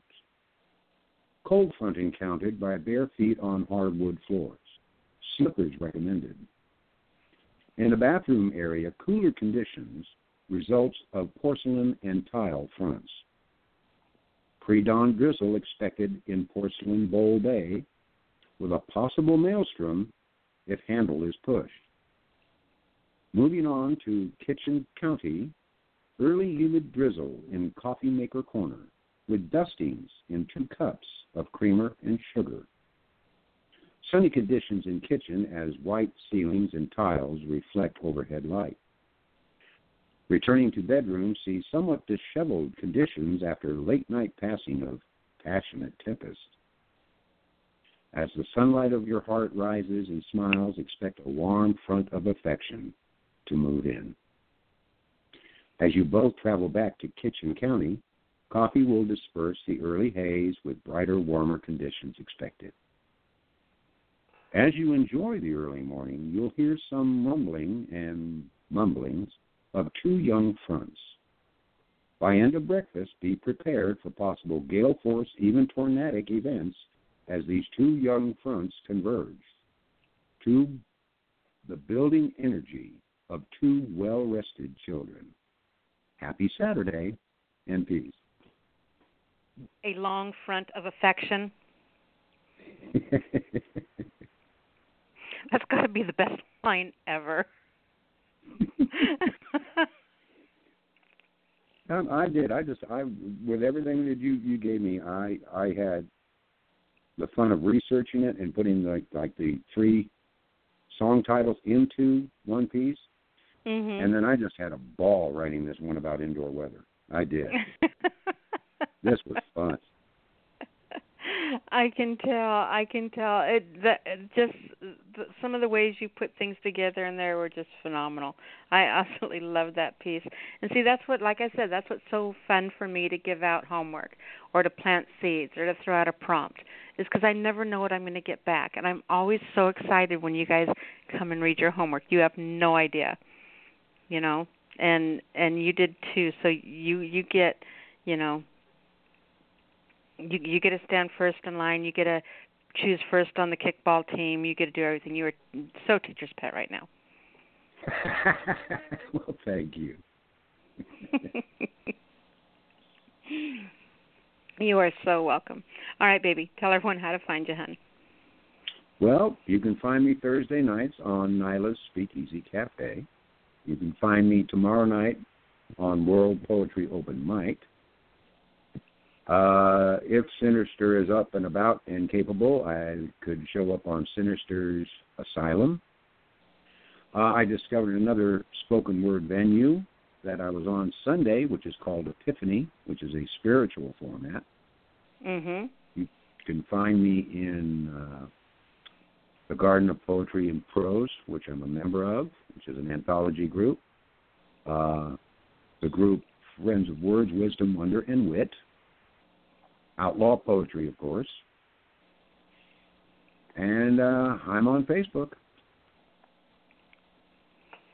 Very, very cool.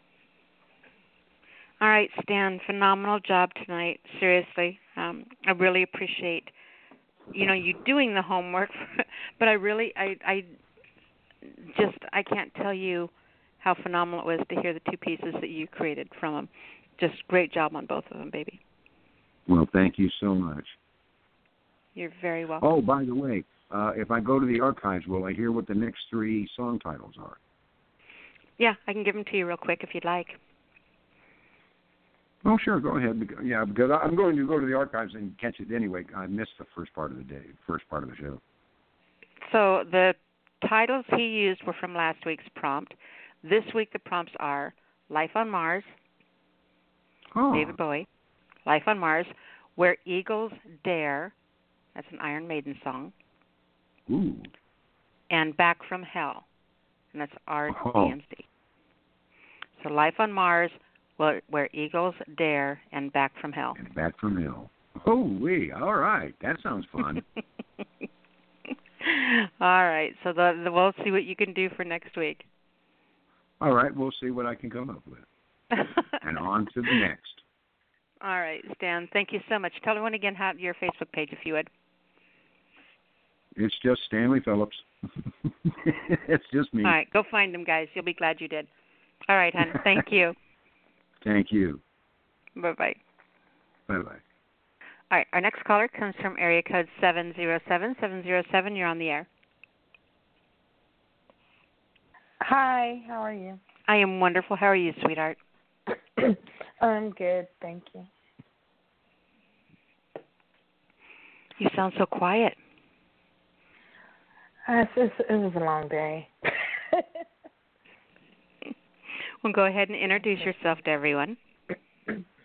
I go by Lily Ain't Misbehaving. Misbehaving. Okay. And what did you bring for us? Tell us what you brought and why you picked it out and what you're going to read and whatever you want to tell us. I haven't been writing in a while, but I'm usually inspired during National Poetry Month. So I was going to share a piece I wrote last month. And the theme was, because I was in this group, this 30-30 Poetry Challenge, and we wrote a poem every day. They gave a theme. So the topic or theme was stones. So I found a picture online that was sticks and stones, so I just titled the poem Stone. Okay. So whenever you're ready. Oh, please. The mic is yours, hon. Thank you. Sticks and stones break bones, but some words can break you down lower than the hook of a sad love song. They could shatter the spirit of the head cheerleader in high school. She was a heartbreaker, pretty little thing. Her smile used to shine like the sun on a beautiful spring day until that thunderstorm came through and washed springtime away. March, April, and May were their names. They proclaimed to be the best in the Bay. Best dressed, best looking. Those bitches thought they were the best in show, but that heartbreaker showed them. She had them beat. All of the boys told them. So the jealousy grew faster than mildew on walls. Their plan was to wipe her out and document her downfall. So they befriended her, invited her to a party. Everyone stopped and stared and admired her beauty. Hair was laid, face was beat, nothing was out of place. Placed a drink in her hand with the secret ingredient unbeknownst to her. The next few hours was a blur. She awakened partially clothed in the dark at a park with bed hair, smeared lipstick, and her clothes in disarray. When school resumed the following week, her reputation was maimed. March, April, and May introduced her to humiliation and shame. The lies they told ran rapid like California wildfires.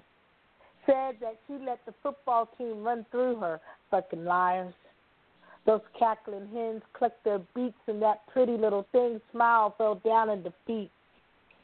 She never told her parents about the harassment at school, since the number one rule amongst peers was no snitching, damn fools. She was devastated and couldn't face her family or foes. Off she goes to the liquor store and had someone purchase her something strong so she could erase the wrong out of her memory. She never imagined that they would rob her of her virginity. Every time she closed her eyes, she pictured strange members entering her private club that was reserved for only one, her future husband. She wanted the voices and strangers to disappear from her tainted memory of unprotected, non-consensual sexual assault. So she reached in the drawer, then her light went off.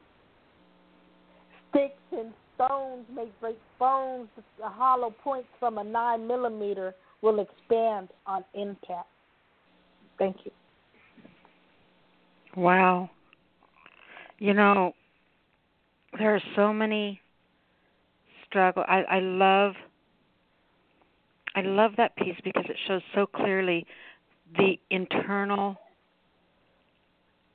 conflict that being female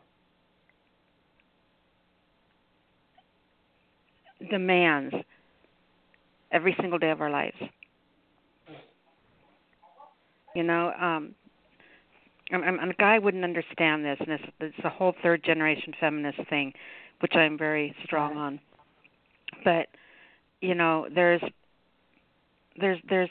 always paying, the sons may, pay for their father's sins, but, women pay for the mothers with their pound of flesh, too. And we are all such a product of our upbringing and the things that we put ourselves through, the things we say, the things we don't say, the things we struggle with. Do I, don't I, should I, shouldn't I, why did I, why didn't I, be silent about this, scream about this, that whole eternal struggle that it is being female, that whole piece did that rusty saw against nerve back and forth between that conflict inside. I thought it was brilliant. Thank you. You're very welcome. You're very welcome. All right, my love, do me a favor. Tell everyone how to find you, how to show you some love. You can find me on Facebook under Lily, the Black May West. I have a fan page, Misbehaving's Madness. And every second and fourth Thursday in Vallejo, California, we have open mic venue, Poetry by the Bay at the Hub, 350 Georgia Street in downtown Vallejo. I love that you say that. Mae West was just such, it was way before my time, but we used to love watching those Turner movie classics and the silent film, and then the just that whole Mae West she was just a goddess, The stuff that she got rid of, that she got away with in that era was absolutely amazing. I'll never forget, my favorite quote of hers was, she's standing in an elevator and there's a guy standing next to her. She walks into an elevator and there's a man standing there, and she goes, or what? Oh, I forgot it. I just forgot it. Oh, she's standing in an elevator, and the man gets on, and he looks at her, and she's by the little pokey thing where you poke the buttons, and he looks at her and he says, "Ballroom, please." She goes, "Oh, excuse me." Yeah, that's my erotic poetry name I go by. Yeah, she was one saucy woman. I loved her. I absolutely loved her. So that's endearing to me that you say that. All right, baby. You'll be back next week to read? Okay. Very much looking forward to it. Thank you so much, sweetheart. Thank you. Bye-bye. Bye-bye, hon. All right. Our next caller comes from area code 714. 714, you're on the air. Hey, Miss Nyla. It's Jacqueline. How are you? Hey, Jacqueline. I'm doing great. How are you, sweetheart? I'm good. Yeah. Well, I tried to capture a little bit of what your assignment last week. So I don't have a title for it. I actually just wrote this about an hour ago, so be kind.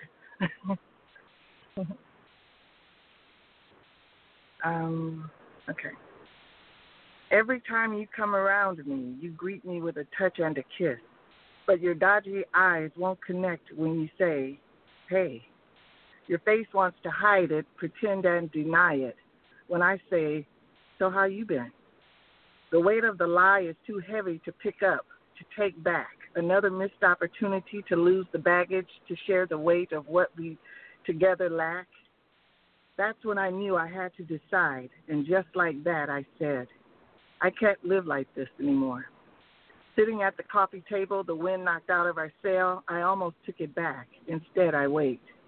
There was nothing left to conversate about. Gripping my coffee mug, I hear my heart beat, my breath in my lungs, my beating pulse races, and the memories began to flood in. No desire vibes or circulate between us to attempt to save us. Don't think about it. Don't ask me how to survive, to compartmentalize, to ease your mind. Don't ask me what you're going to do without me. This is long overdue, and this is the first real truth. No more pretending to be fine, to still be in love with the light-skinned black girl with the old soul eyes.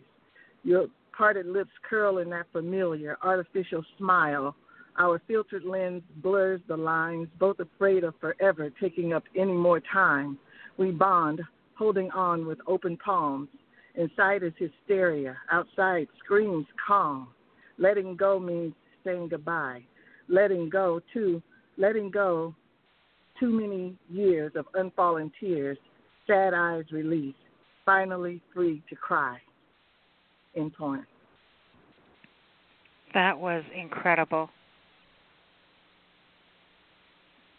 Very, very, very powerful piece, sweetheart. Fantastic job, Jacqueline. Well, all righty, I'll take that.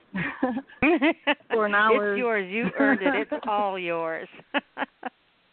Yeah, I guess. Yeah, I mean, I just wrote it an hour or so ago, sitting here in my car waiting.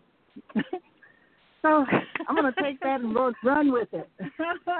So you sat there and wrote that. Will you go back and edit that piece later? Yes, absolutely. You want to help me? I'm always open for that. You could send it over. I would look at the edit on it.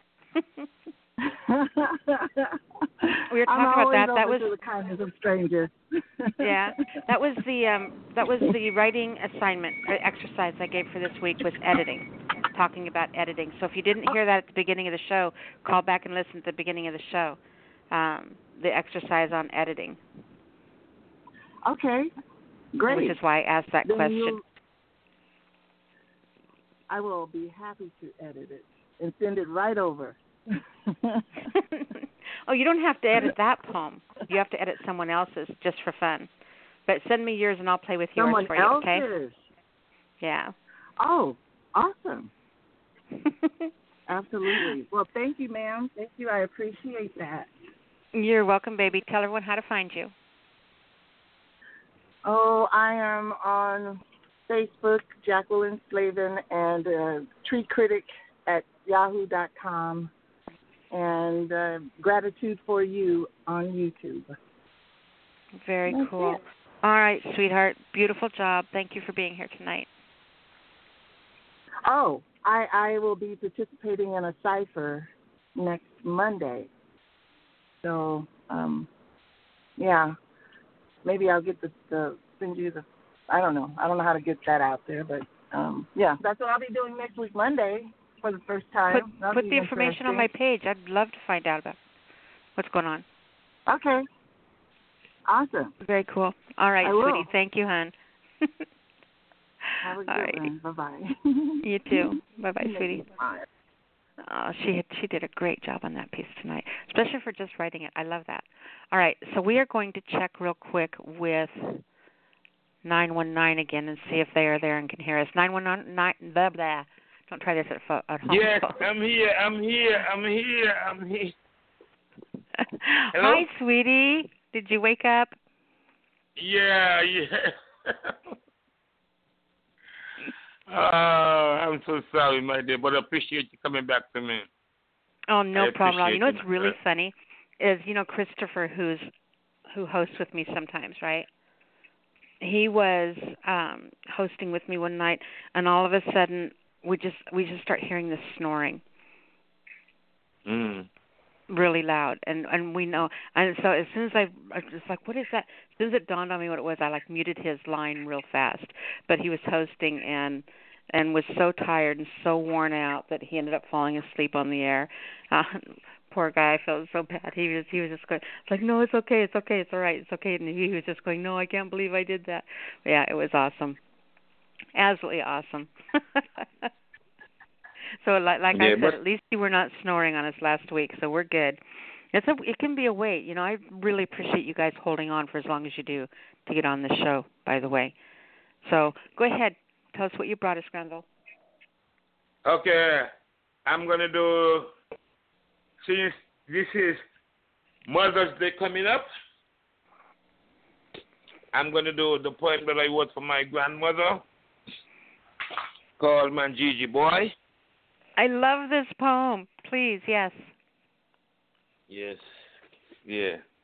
This one is called Manjuji Boy.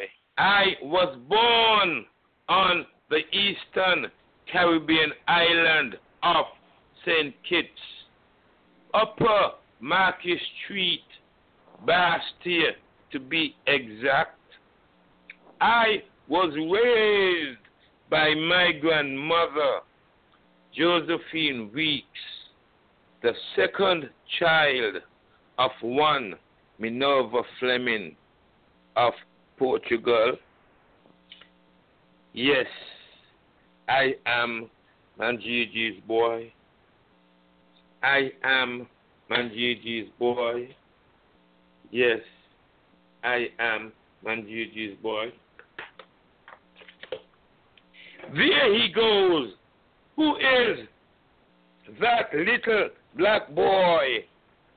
And someone would reply, Manjuji, the old lady with the giddy trees in the yard. He is Manjuji's boy. He is Manjuji's boy. And I am Manjuji's boy. Yes, I am Manjuji's boy. In a two-room house, I was born on a Saturday. She, Manjuji, would say, and you were born hungry. Your mother did not want anything to eat the day before. You were born sucking your thumb, and I would listen as she would tell me how I begun and have now become Manjuji's boy. And I am Manjuji's boy. Yes, I am Manjuji's boy.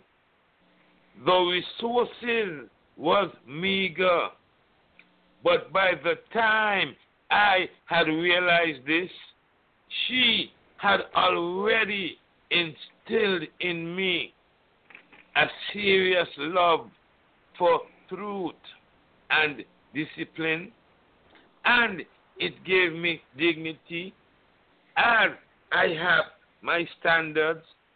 Never follow a multitude to do evil, she would say, for broad is the road that leads to destruction, and the road to righteousness is narrow. And I swear to you that if there is anything becoming about me, it is because I am Manjuji's boy. I am Manjuji's boy. Yes, I am Manjuji's boy. There were times when I would scoff at her teachings and look at her indignantly, thinking, foolish old woman. That's when she would say, Granville, John thinks that I am stupid. The boy thinks that I am stupid. I did not say it, but I was thinking it.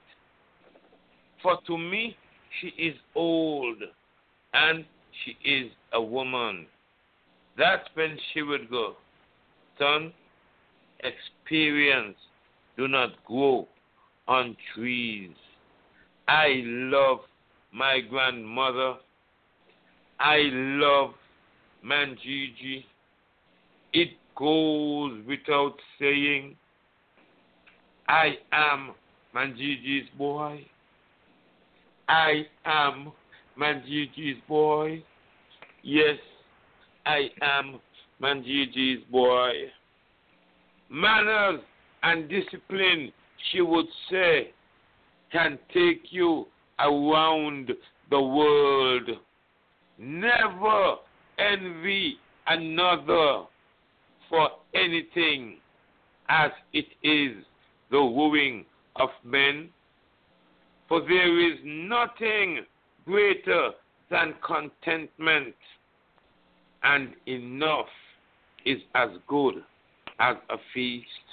Yes, I am Manjiji's boy. I am Manjiji's boy. Yes, I am Manjiji's boy. And I will walk like Manjiji's boy. And I will talk like Manjiji's boy. And I will think like Manjiji's boy. And I will stand like Manjiji's boy. And carry myself like Manjiji's boy. For I am Manjiji's boy. Yes, I am Manjiji's boy. Thank you very much. That was, I love that poem. I loved it the very first time I heard you perform it, and I'm so glad that you read it tonight, in honor of Mother's Day. And I mean, first of all, I admire you so much as a writer. I mean, you think about, and please forgive me because I know I'm going to butcher this and not get the lines right. But, you're talking about her, and you say the lines when you said, she says, there is nothing, and I'm going to say this wrong, forgive me, but there's nothing better than contentment, and enough is as good as a feast. Yep. That right there just tells you the wisdom and the sainthood that lived in that soul. To look down at this young generation who's looking back up at it thinking, you're stupid because you're old, and still, smiling, and looking at you and knowing it's okay and teaching you these lessons, and I can picture you running down the road. I love that poem. That's probably my favorite piece of yours. Yeah. My grandmother is the strength of my life. She made me what I am. Her words of wisdom and a lot of times she was talking and I wasn't listening, but she spoke anyway, which she would say I'm going to talk because you cannot stop your ears from hearing, and she would speak, and sometimes woman has the tendency to speak over long, because but that is why I tell people woman has this gift of speech, and they speak a lot because women are teachers.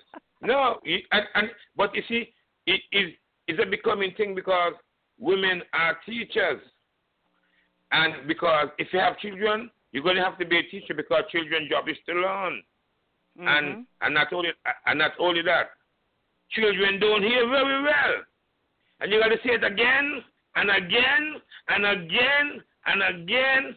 So woman gift of gab is well warranted because when you have children, you're going to have to talk a lot. Because I you love don't you. listen well. I love you. Thank you. All right, well. I'm so glad I came back and got you on the air. This has been awesome. I appreciate you so much. Yes, my dear. Love you tonight. I love you very much. You're good for the business. I love the way you handle every artist that comes on. You're very encouraging and uplifting. Thank you, sweetheart. I couldn't. There are many people could do your job, and I am one of them. I couldn't do your job. Actually, I bet you could. I bet you.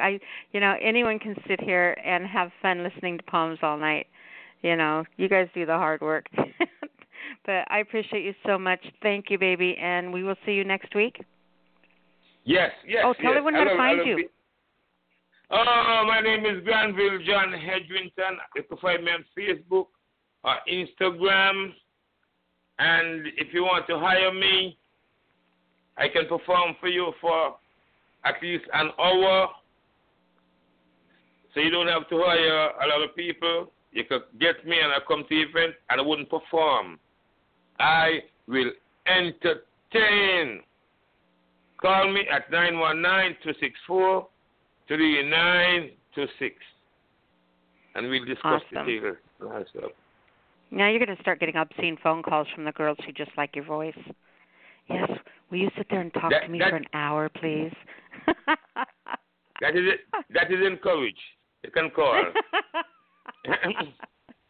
All right, my love. We will talk to you soon, sweetheart. Great job. Thank you very much, Nyla. Have a blessed evening. You too. Bye-bye, sweetie. All right.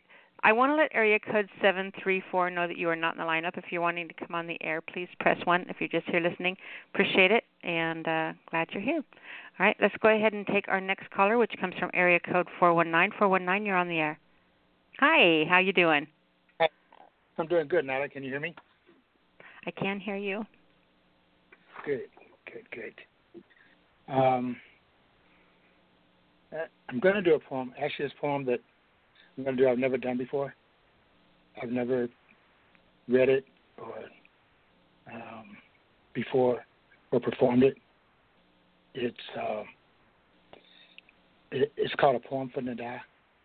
I don't know if you remember some years ago, maybe 4 or 5 years ago, there was a young Iranian woman. She was a student. She was shot and murdered on national television. Mm-hmm. Her name was Nada, and I was, I was really affected by that. So I wrote this poem, and actually I submitted this poem. They have, I guess, in somewhere in England, they have an annual reading of poetry, and they have a theme, and I submitted this poem, and it was actually read there. But I've never read it. I've never shared it, except then. So I'm going to do it now. Okay. It's called A Poem for Nida. Nida, beautiful Nida. Your voice was silenced by the bullet of a coward. Your freedom of choice, your human right to voice your opinions, express your ideals, define how it feels to be oppressed, suppressed by the tyranny of government that would dictate the fate of your people with no regard for their choices. They would silence their voices so the world would not know that the face they show does not reflect the truth. Nada, young and beautiful Nada, all you wanted was what was right. Your plight was not to overthrow, not to cast a blow of rebellion. You were not a terrorist or revolutionary. On the contrary, you were the face and voice of a people betrayed.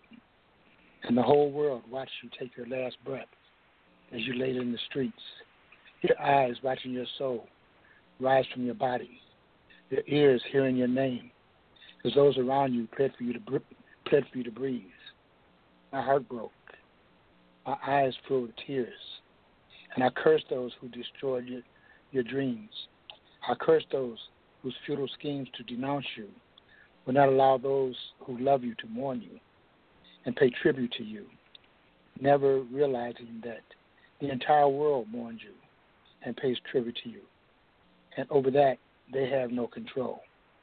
Nada, beautiful Nada, may your soul rest in peace at the right hand of your higher power. And may the power of your memory be the catalyst that unites your people and sets them free. End poem. That was beautiful. I don't think anyone who has seen that video was not affected by it, did not. I still remember. I still remember her looking at the camera. Yeah. I still, I'll never forget that. Neither will I. And you got it done. I mean, you told the story perfectly well. She was just a girl. Yeah. Who wanted something better. We should have the right to stand up and say, I want something better. She was so young, Yeah. But and she was a student, a college student. Yeah, everything ahead of her. Yeah. But I think that more than anything, do you know what I think? If I were her, I would want people to understand that what we watched happen to her, it got a lot of play because she was young and she was beautiful and she was a college student, and it was such a freaking tragedy. But that happens every single day. Yeah, it does. You know, how many people does that happen to every single day? And she stands for all of them. She is a reminder of all of them. She wants you to know all of them. You know, that's her. That's her. That's her torch she's carrying now. Is when you think of things like that, think of all of them. It's just great piece. That's what I got out of it. So great job, honey. Thank you. I'm going to put a link to that video. I was trying to talk and do that at the same time. Okay. In the chat room for later, in case somebody wants to. The one that I found that just real quick while we're talking to show. Dennis is in there. He'll see it. Anyone else come back and they'll see it later. But awesome job. So I need you to do me a favor, my love.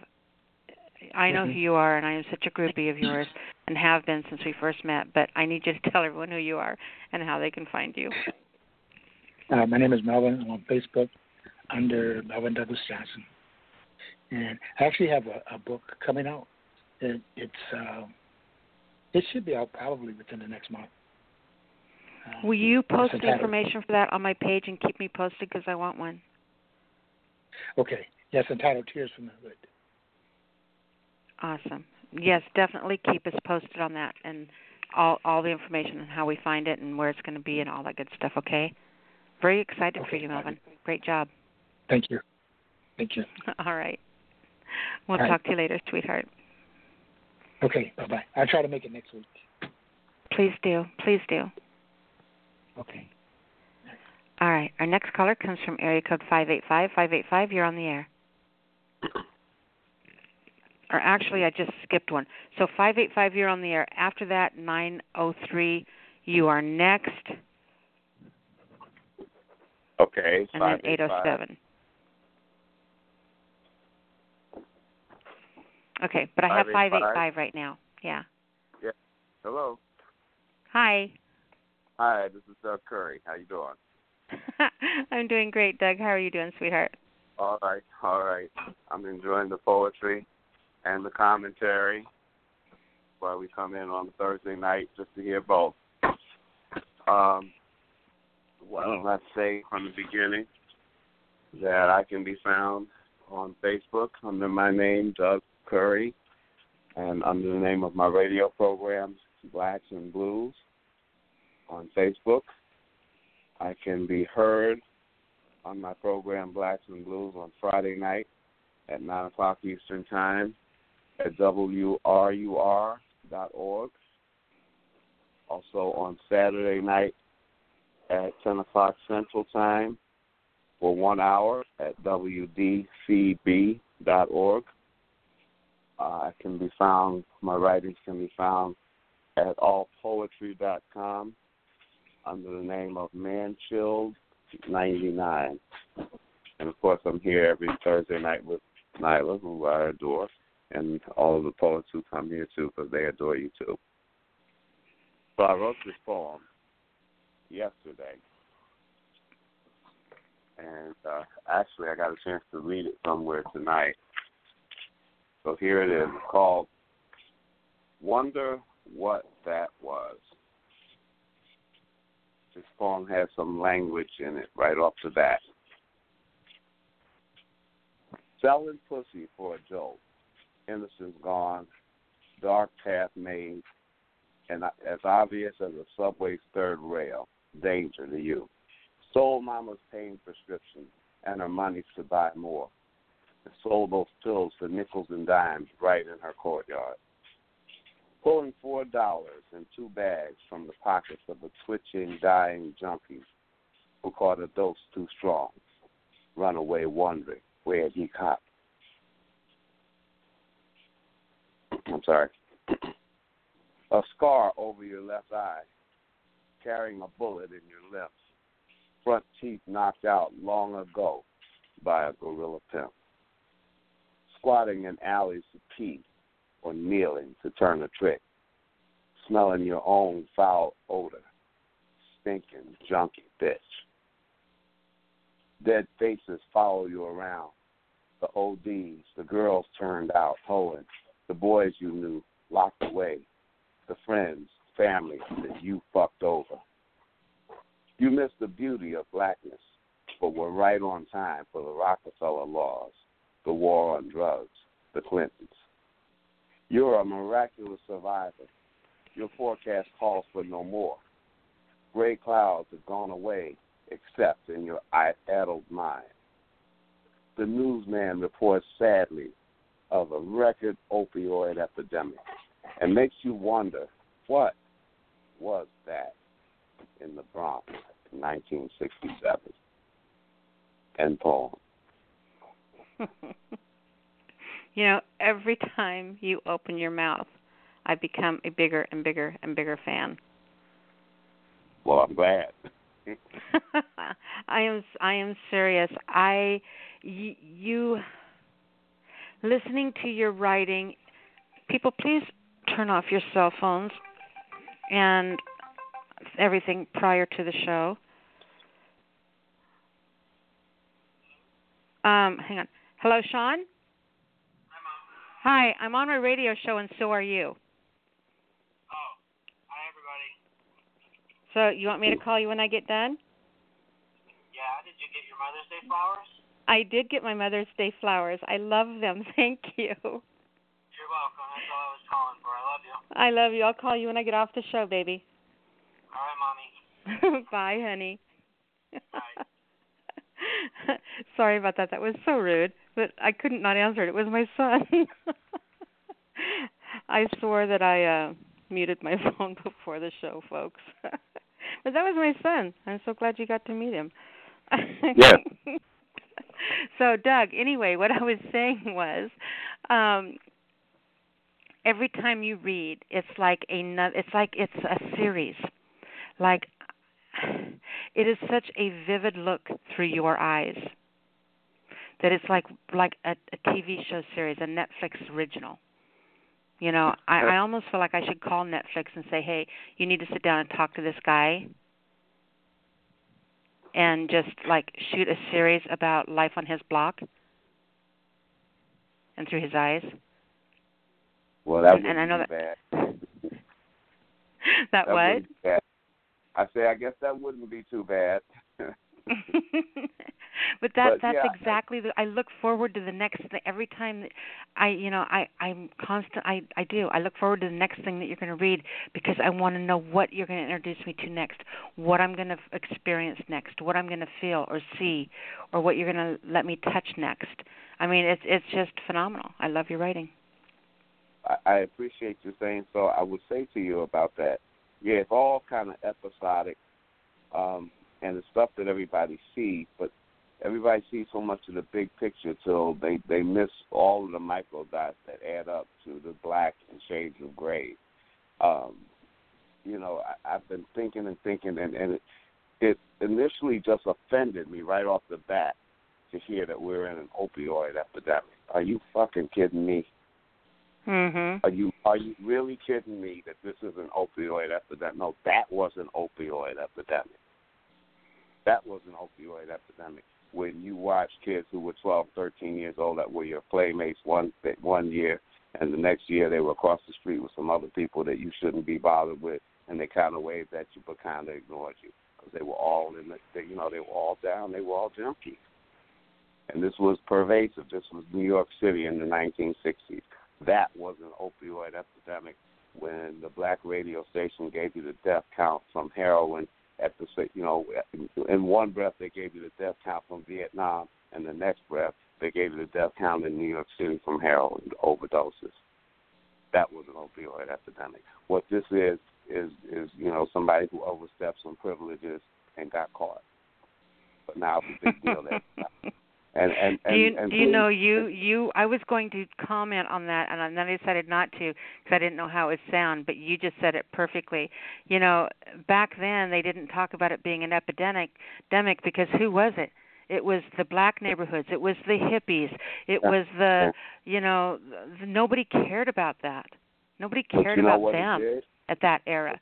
But now that it's the governor's son and it's the banker's daughter getting mixed up, now all of a sudden it's big news, and all they're really trying to do is whitewash it and make it, now it's just part of this big epidemic. The shock factor is, I mean, if you sat there today and said that guy is a heroin addict, it is not going to have the emotional or societal impact on you that saying someone was a heroin addict back in the 60s. Yeah. I mean, and that kind of thinking, allows for sympathy. And, everybody, everything anybody does wrong nowadays, it's some kind of a sickness. Okay, I got it. Okay. And I'd rather see people be taken care of than to see them stored away and warehoused away in prison. But you know what? I would have rather seen that back then, too. But it didn't happen. Yeah. It didn't happen. And whole neighborhoods decimated, burn out houses because people wouldn't live in the neighborhood any longer, and therefore the landlord wouldn't keep them up, and it was what was called in New York City Jewish lightning. Next thing you know, a 7-story high-rise went up because the landlord wasn't going to keep it up anymore, and he needed out. And that's when you start hearing stories about the South Bronx and Fort Apache, the Bronx, and all that kind of stuff. And it was just the decimation of the inner city due to drugs and the benign neglect and the looking the other way and the complicity between the mob and the powers that be, that it was okay if it was just in the black neighborhoods. That's how that was. But now it's the opioid epidemic. Bullshit. So I was just trying to find a way to approach that, and no better way to approach the tragedy than through the eyes of a single person, I think. Yeah. So you make it extremely tangible. Well, I hope to do that. I'm glad to hear you say that I made it, at least, to some extent. You did. All right, Doug, my sweetheart, please do me a favor and tell everyone how they can come over and find you. Okay. Again, I'm on Facebook under my name, Doug Curry, and I have poems posted there. If you go on Facebook, you can find my poems in my notes. And also, I'm on allpoetry.com under Manchilled99, and I invite you to tune into my blues radio program, Blacks and Blues, Friday night, 9 o'clock Eastern Time at WRUR.org. Saturday night, 1 hour at 10 o'clock in Chicago at WDCB.org. So I would love to have you. And I do appreciate everyone who participates in this show and the opportunity for myself to do so. Well, thank you so much, sweetheart. It means a lot for us to have you here. And we'll talk to you next week. Okay, hon. We'll do. All right. Thank you, baby. Bye-bye. Bye-bye. All right. Our next caller comes from area code 903. 903, you're on the air. 903, are you with me? So your phone might be muted. Sorry, I muted myself. Hello, Nyla. This is Eric Nelson, Manly Showman. How you doing? Hey, sweetie. How are you doing? I'm beyond exhausted, tired, filthy. I had to wash an 18-wheeler and all of it, and underneath the underside too. So. Dang. Well, let's hear what wash. you have to share with us tonight, and then you can go jump in a nice warm shower. Yeah, and then I could go eat something too. Yeah. Yeah. All right. This is not titled. It's one of my ABC poems from my first book. It's called Diversify and Enlighten Your Alphabet. All right. Alchemy begat chemistry. Dogmatism enabled fundamentalism. Globalism heightened imperialism. Jingoism killed logicism. Monarchy notions objectivism. Perfectionism quarantined realism. Secularism torched universalism. Voluntarism wittily, sonophonically yearned Zoroastrianism. That's in peace. That was phenomenal. How fun are those to write? They're pretty fun. When I first wrote my first book, that was back in 2012 and 13, and I actually forced myself to write 2 every night, and I was working 2 jobs. I was a plumber's hand and construction hand, and I was working all the time, and it got so bad to where I could only drink 2 beers, and then I passed out, but I still made myself wake up at midnight. So, but yeah, they're pretty fun. They're challenging. I've already written over 100, so it sounds like it was a lot of fun. They become easy after a while, but they're still a pain, I guess, to some extent. So. All right, do me a favor, sweetheart. Tell everyone how to find you. All right. This is Eric Nelson, Manly Showman. You can find me on Facebook, Eric Nelson, Manly Showman. I have a poet page. It's Poet Eric Nelson, Manly Showman. I'm on YouTube. It's Eric Nelson, Manly Showman. I just recently got poemhunter.com. It's Eric Nelson, Manly Showman. And I'm on Twitter. It's Eric Nelson, Manly Showman. That's about it. Awesome. All right, sweetheart. Great job. We'll see you next week. Yep, more than likely. All right. Should be getting off fairly early. I had a weird experience at work, but I got told right as soon as I got told that I was leaving, I got told I had to get a ride. So my coworker usually gives me a ride, but they had to stay later. So that's crazy. All right. Yeah. Well, we will be glad to hear from you next week, hon. Thank you so much. Thanks for the You're platform. welcome. And you guys have a good night, and I'll talk to you next week. All right, you bye. too, sweetie. Bye-bye. All right, our next caller comes from area code 807. 807, you're on the air. Hello, Nyla. How goes? Hey, sweetheart. How are you doing? Oh, not too bad. Photographing like mad now. No, I know. I keep getting posts about new films and stuff. You're just having a ball. I know. What's that? The last part? I said you're having a ball. Okay. Yeah. I'm the worst for talking over you. I don't know. You're the only person that talks as much as I do, so it's quite hard to direct traffic between the two of us when we talk. Well, impossible, really. Let's face it. You know what's really, really funny is when I'm not on the show, I'm actually really quiet. I find that hard to believe, but okay. It's the truth. I'm actually pretty quiet. Mm-hmm. But go ahead. Well, we all have those particular times like that. So, yeah, I have something here actually for you, Darkstar/Star Severon, and my friend Jeannie, who, because you all are photographers, and I would say that you've all encouraged me in some way or another for that new passion of mine, and you've bared me when I've gotten manic with it, as I often do with my projects and that. Oh God, another link from Robbie. So anyways, this is called Releasing the Shutter, and I just wrote this for you guys like I don't know, I think it was like half an hour before I called in. So here we go. Releasing the shutter. I press the shutter, then release, as light cascades, bouncing off mirrors, releasing the potential, the imprint of the world inside and outside. Whether with film or with sensor, I seek out the world outside, seeking to capture, to paint it with light in all its glory, every detail laid raw before my view.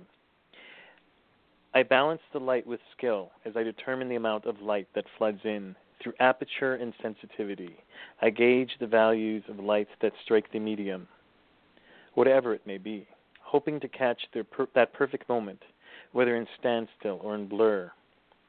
So many variations of the theme there are, the themes of people, nature, and everything in between. They present themselves in the viewfinder as I press the shutter, then release, my faith in light and color thus renewed. And so that is Releasing the Shutter. And I did like ad-lib editorials while I was writing it, while I was reading it just now, which is crazy. And so that's for you. Dark Star, Star Sevron, and Genie. That was phenomenal. And I know it's really been fun watching you go from brand new. And I remember I used to always challenge you to, because I said, I knew that you could express yourself visually. I've always encouraged you to pick up your camera, and I know you've got a lot of encouragement in that. And I'm really glad, because look what has happened. Look at the journey that you've gone on. You're not just a writer. None of us are just writers. We are creative beings.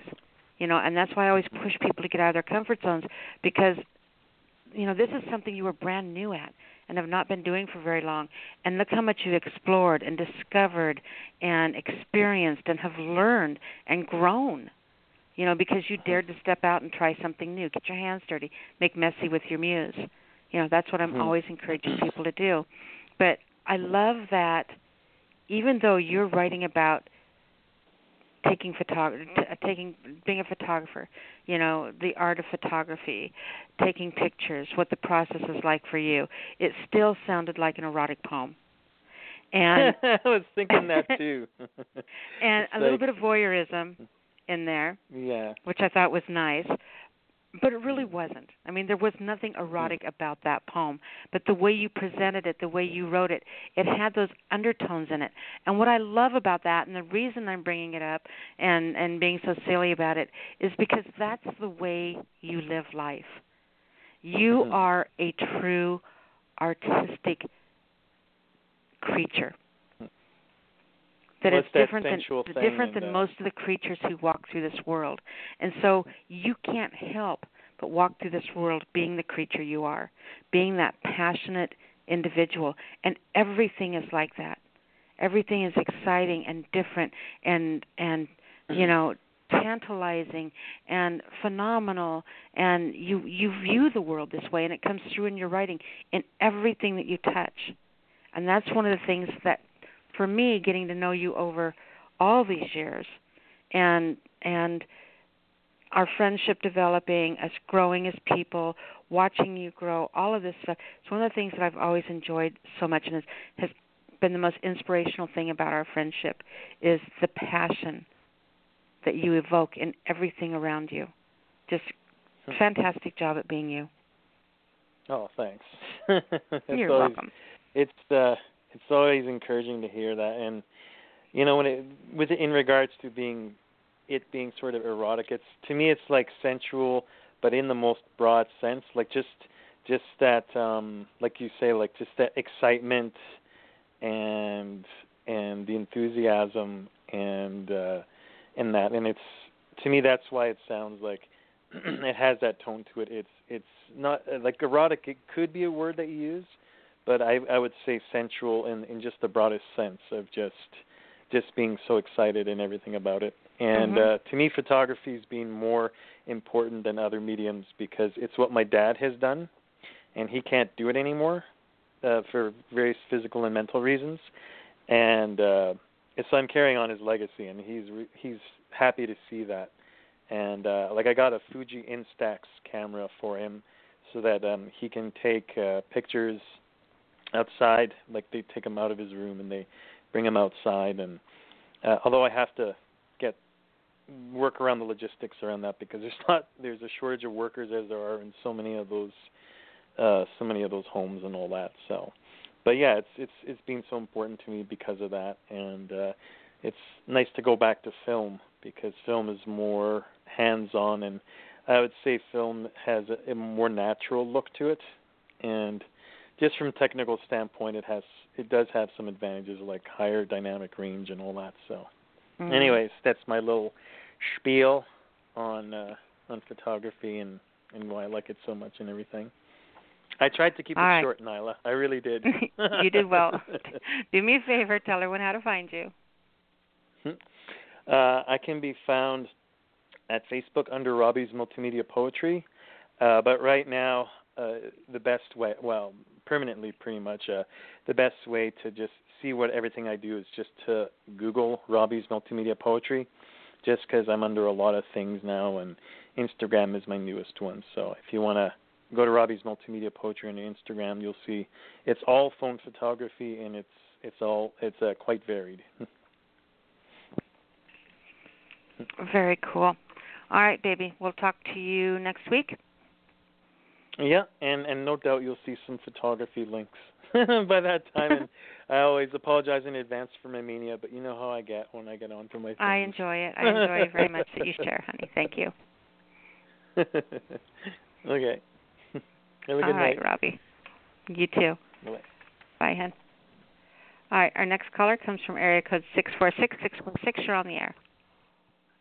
Good evening. Hello. How are you?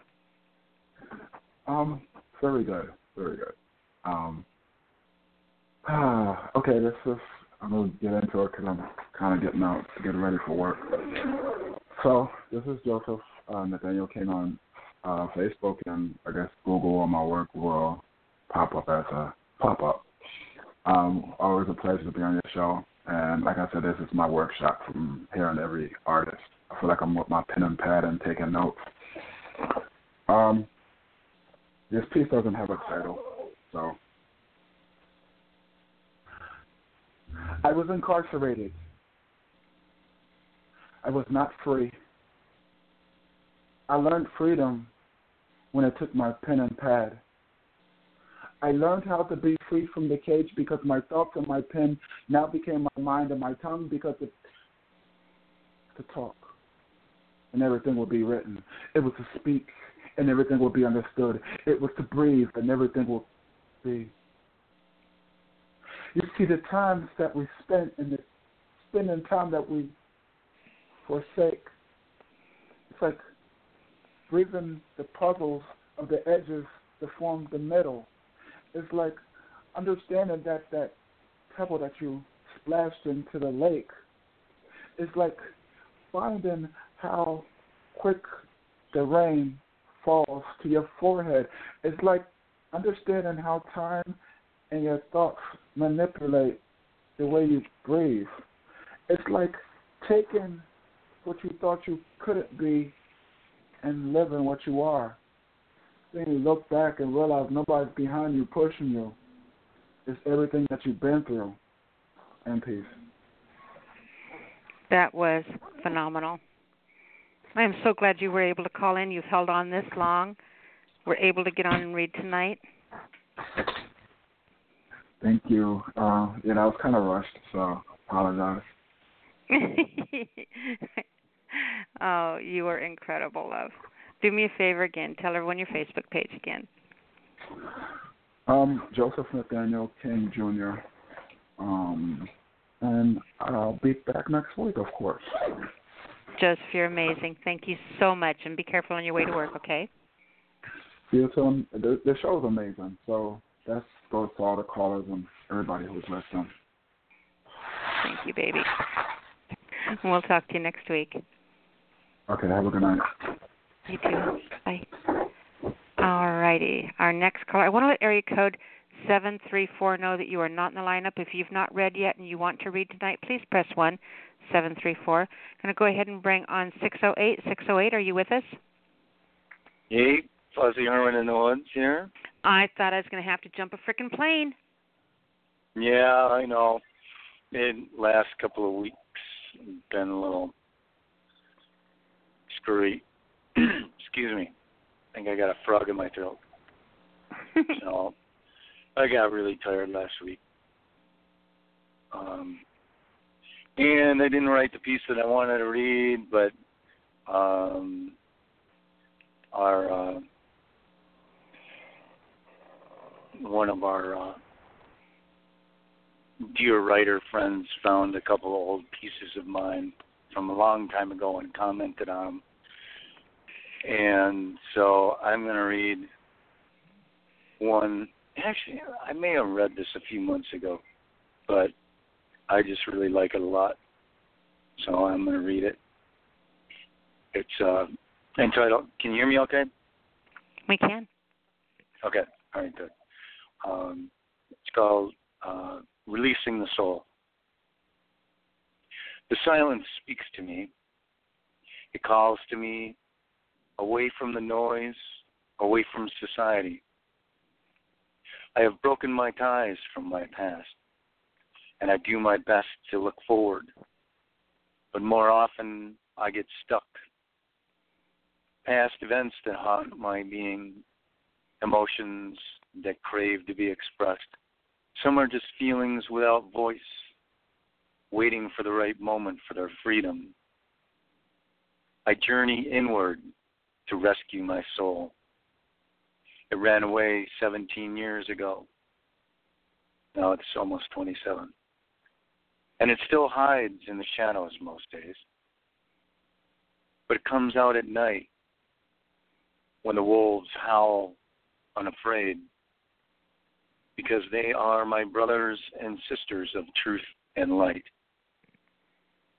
They teach me the old ways, knowledge most have forgotten, and others reject this knowledge.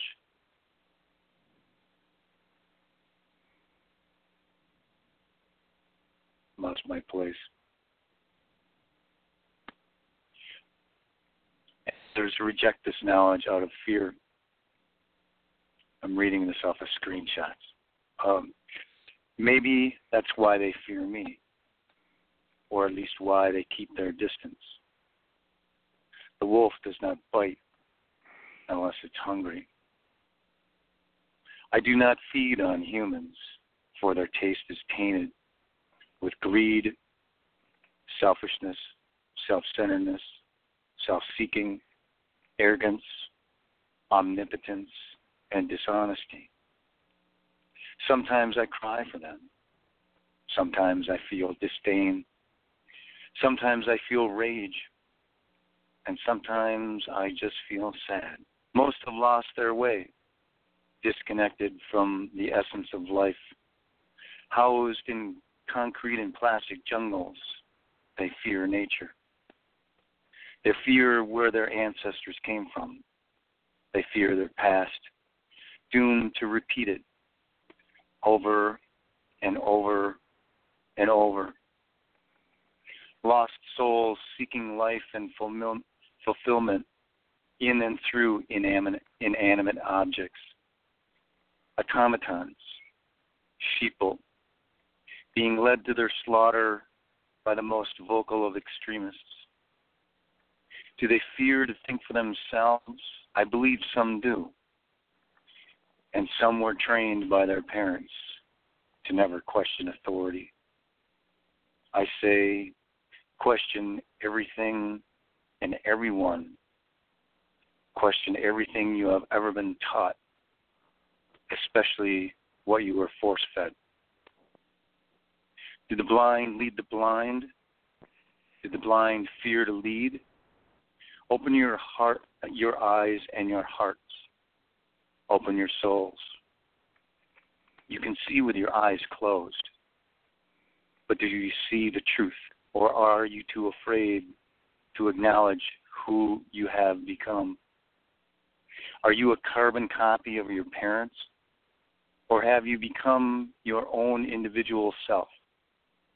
It's easy to follow in someone else's footsteps. Do you have the courage to make your own path? Break free from the mundane and common. Be true to yourself. It's your life, not your parents or anyone else's. Can you hear your small voice inside? The one that speaks to you when no one else is near. It speaks your truth. It is your soul, an ancient voice that calls to be set free. Will you listen, or will you ignore its cries? If you ignore it, it will eat you emotionally from inside out, even when you sleep. Sit and breathe. Feel your energy radiate from within. It radiates outwards, even beyond your physical being, and touches everything. Do you want to radiate the cries, pain, the loss, the rage of an imprisoned soul? Or do you desire to choose to radiate truth and joy of your freed soul? End poem. Always questioning us, always making us question ourselves, our humanity, you know, giving us strength, giving us courage. Great write, sweetheart. Thank you. You are very, very welcome. So, do me a favor. Tell everyone how they can give you loves. You can find me by typing in Poetry in the Wind as one word, no spaces, in the Facebook search box, and you'll find me there, along with a cool composite picture Nyla made for me. And if you're interested in reading some of my pieces, you can find them in a book entitled Held, A Fusion of Brilliance, Volume 2, which is available on Amazon. It's an international anthology of writers from Canada, the UK, and the US. And now I just forgot. Oh, it also has some cool art in it. And I do have a YouTube channel, but it only has one piece on it right now. I just haven't gotten back to working on recording some more stuff. Well, you can do enough. You can do that because I could put some of yours up on the show's library. That would be pretty cool. Yeah, I have the one. I suppose I could send that to you, or you could pull it off of YouTube. It's just under One Sapien. Yeah, I was next one I was planning on doing was actually the one that's there is that's the one that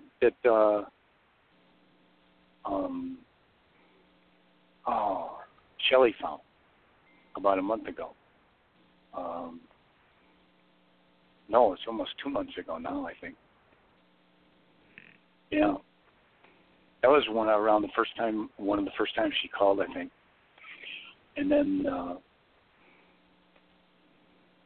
next one I want to do, I think, is going to be Ghost, because I like reading that one, which is I believe that one's in the book. And maybe I'll get around to reading the Commando poem too. And this one, lots to choose from. Just have to stop procrastinating and get at it. All right, my dear. So I'm kind of happy. It didn't rain yet, but it was cloudy today, and it actually was only in the 60s, which is actually what its average temperatures are for highs right now. It was really nice because it was like 80 2 or 3 days in a row. But then we're going to go back into the 80s again on Monday. So we living in the twilight zone in central Wisconsin. It's the tundra in it's an extended part of a cousin of the Great White North during the wintertime. That sounds awesome. Are you laughing? I'm laughing. I am. I am laughing. Yeah. Okay. All right, sweetie. Good. I'm going to wrap this up for the night, but you will be here next week, right? Or am I going to have to come find you again? No. Just making sure. You know, I watch out for you. All right, thank you. I remember you commented on my page. Yeah, this is what happened is it got hot. That's what happened. And it just, bam, it just, like 2 days, it went from really nice to blazing hot and humid, and it just wiped me out. That's what I ended up saying on a reply the next day after I got up. Yeah. Summertime's rough. But I'm glad you're here tonight, and I will post a comment and keep you awake next week, all right? Okay. All right, hon. Thank Sounds you, good. James. Thanks, Appreciate it Thanks, so everybody. much. Bye-bye. Bye. All right, everyone. You've been listening to the SpeakEasy Cafe Open Mic Poetry Show, The Sound of Ink. It's been a fantastic night tonight. I want to thank all the poets for coming here and sharing, and all those who came and just hung out with us and listened tonight. Fantastic. I am going to close the show with one of my favorite poets of this. Oh, where did it go? I had it a second ago. Now it's gone. There it is. All right. So one of my very favorite poets of our Billy Collins. He's incredible. This is on YouTube if you want to find it. I think it's amazing because it's kind of I don't know if he explains at the beginning, but this is in response to, all those poems that say, you are the apple of my eye, your hair is like corn silk, you are my everything, and, those overly praiseful love poems. He wrote this in response to that, and I just think it's beautiful. I love this piece. I cannot tell you how much. So this is Billy Collins with Litany. You can check him out on YouTube. Just Google him. He's everywhere. Poet laureate of the world, but one of our great contemporary poets. So here we go. Billy Collins, Litany, and I will see you guys next week. Good night, everybody. Forward TV. The world is thinking. Here's a poem that I like to read, which is kind of another, it just connects with that one because it's also stealing something from another poet. And a lot of this stuff goes on rather covertly that I'm not going to tell you about, but some of it, there are different kinds of thefts, and some of them are daylight crimes, just knocking over a jewelry store at noon. But another stuff is like a second story, guys. But this is very open. I take the first two lines of someone else's poem and rewrite it for them, which is this is done out of courtesy. When you see a poem that doesn't seem to get, that seems to fail, you can just rewrite it and improve upon it that way. So this is I came across this love poem in a magazine, and it's a series of comparisons in which the poet relies on a very ancient device in Western love poetry, at least dating back to the Middle Ages, which is to compare the beloved to various things in the world, and therefore, by flattering her, so your eyes are like stars and whatnot, you make headway. And so his poem really is a wheel-spinning exercise in these kinds of comparisons, about 40 lines of just the same stuff. You're like, this, you are this and that. So he begins by saying to the beloved, he says, "You are the bread and the knife, the crystal goblet and the wine." Litany. You are the bread and the knife, the crystal goblet and the wine. You are the dew on the morning grass and the burning wheel of the sun. You are the white apron of the baker and the marsh birds suddenly in flight. However, you are not the wind in the orchard, the plums on the counter, or the house of cards. And you are certainly not the pine-scented air. There is no way you are the pine-scented air. It is possible that you are the fish under the bridge, maybe even the pigeon on the general's head, but you are not even close to being the field of cornflowers at dusk. And a quick look in the mirror will show that you are neither the boots in the corner nor the boat asleep in its boathouse. It might interest you to know, speaking of the plentiful imagery of the world, that I am the sound of rain on the roof. I also happen to be the shooting star, the evening paper blowing down an alley, and the basket of chestnuts on the kitchen table. I am also the moon in the trees and the blind woman's teacup. But don't worry, I am not the bread and the knife. You are still the bread and the knife. You will always be the bread and the knife, not to mention the crystal goblet and somehow the wine.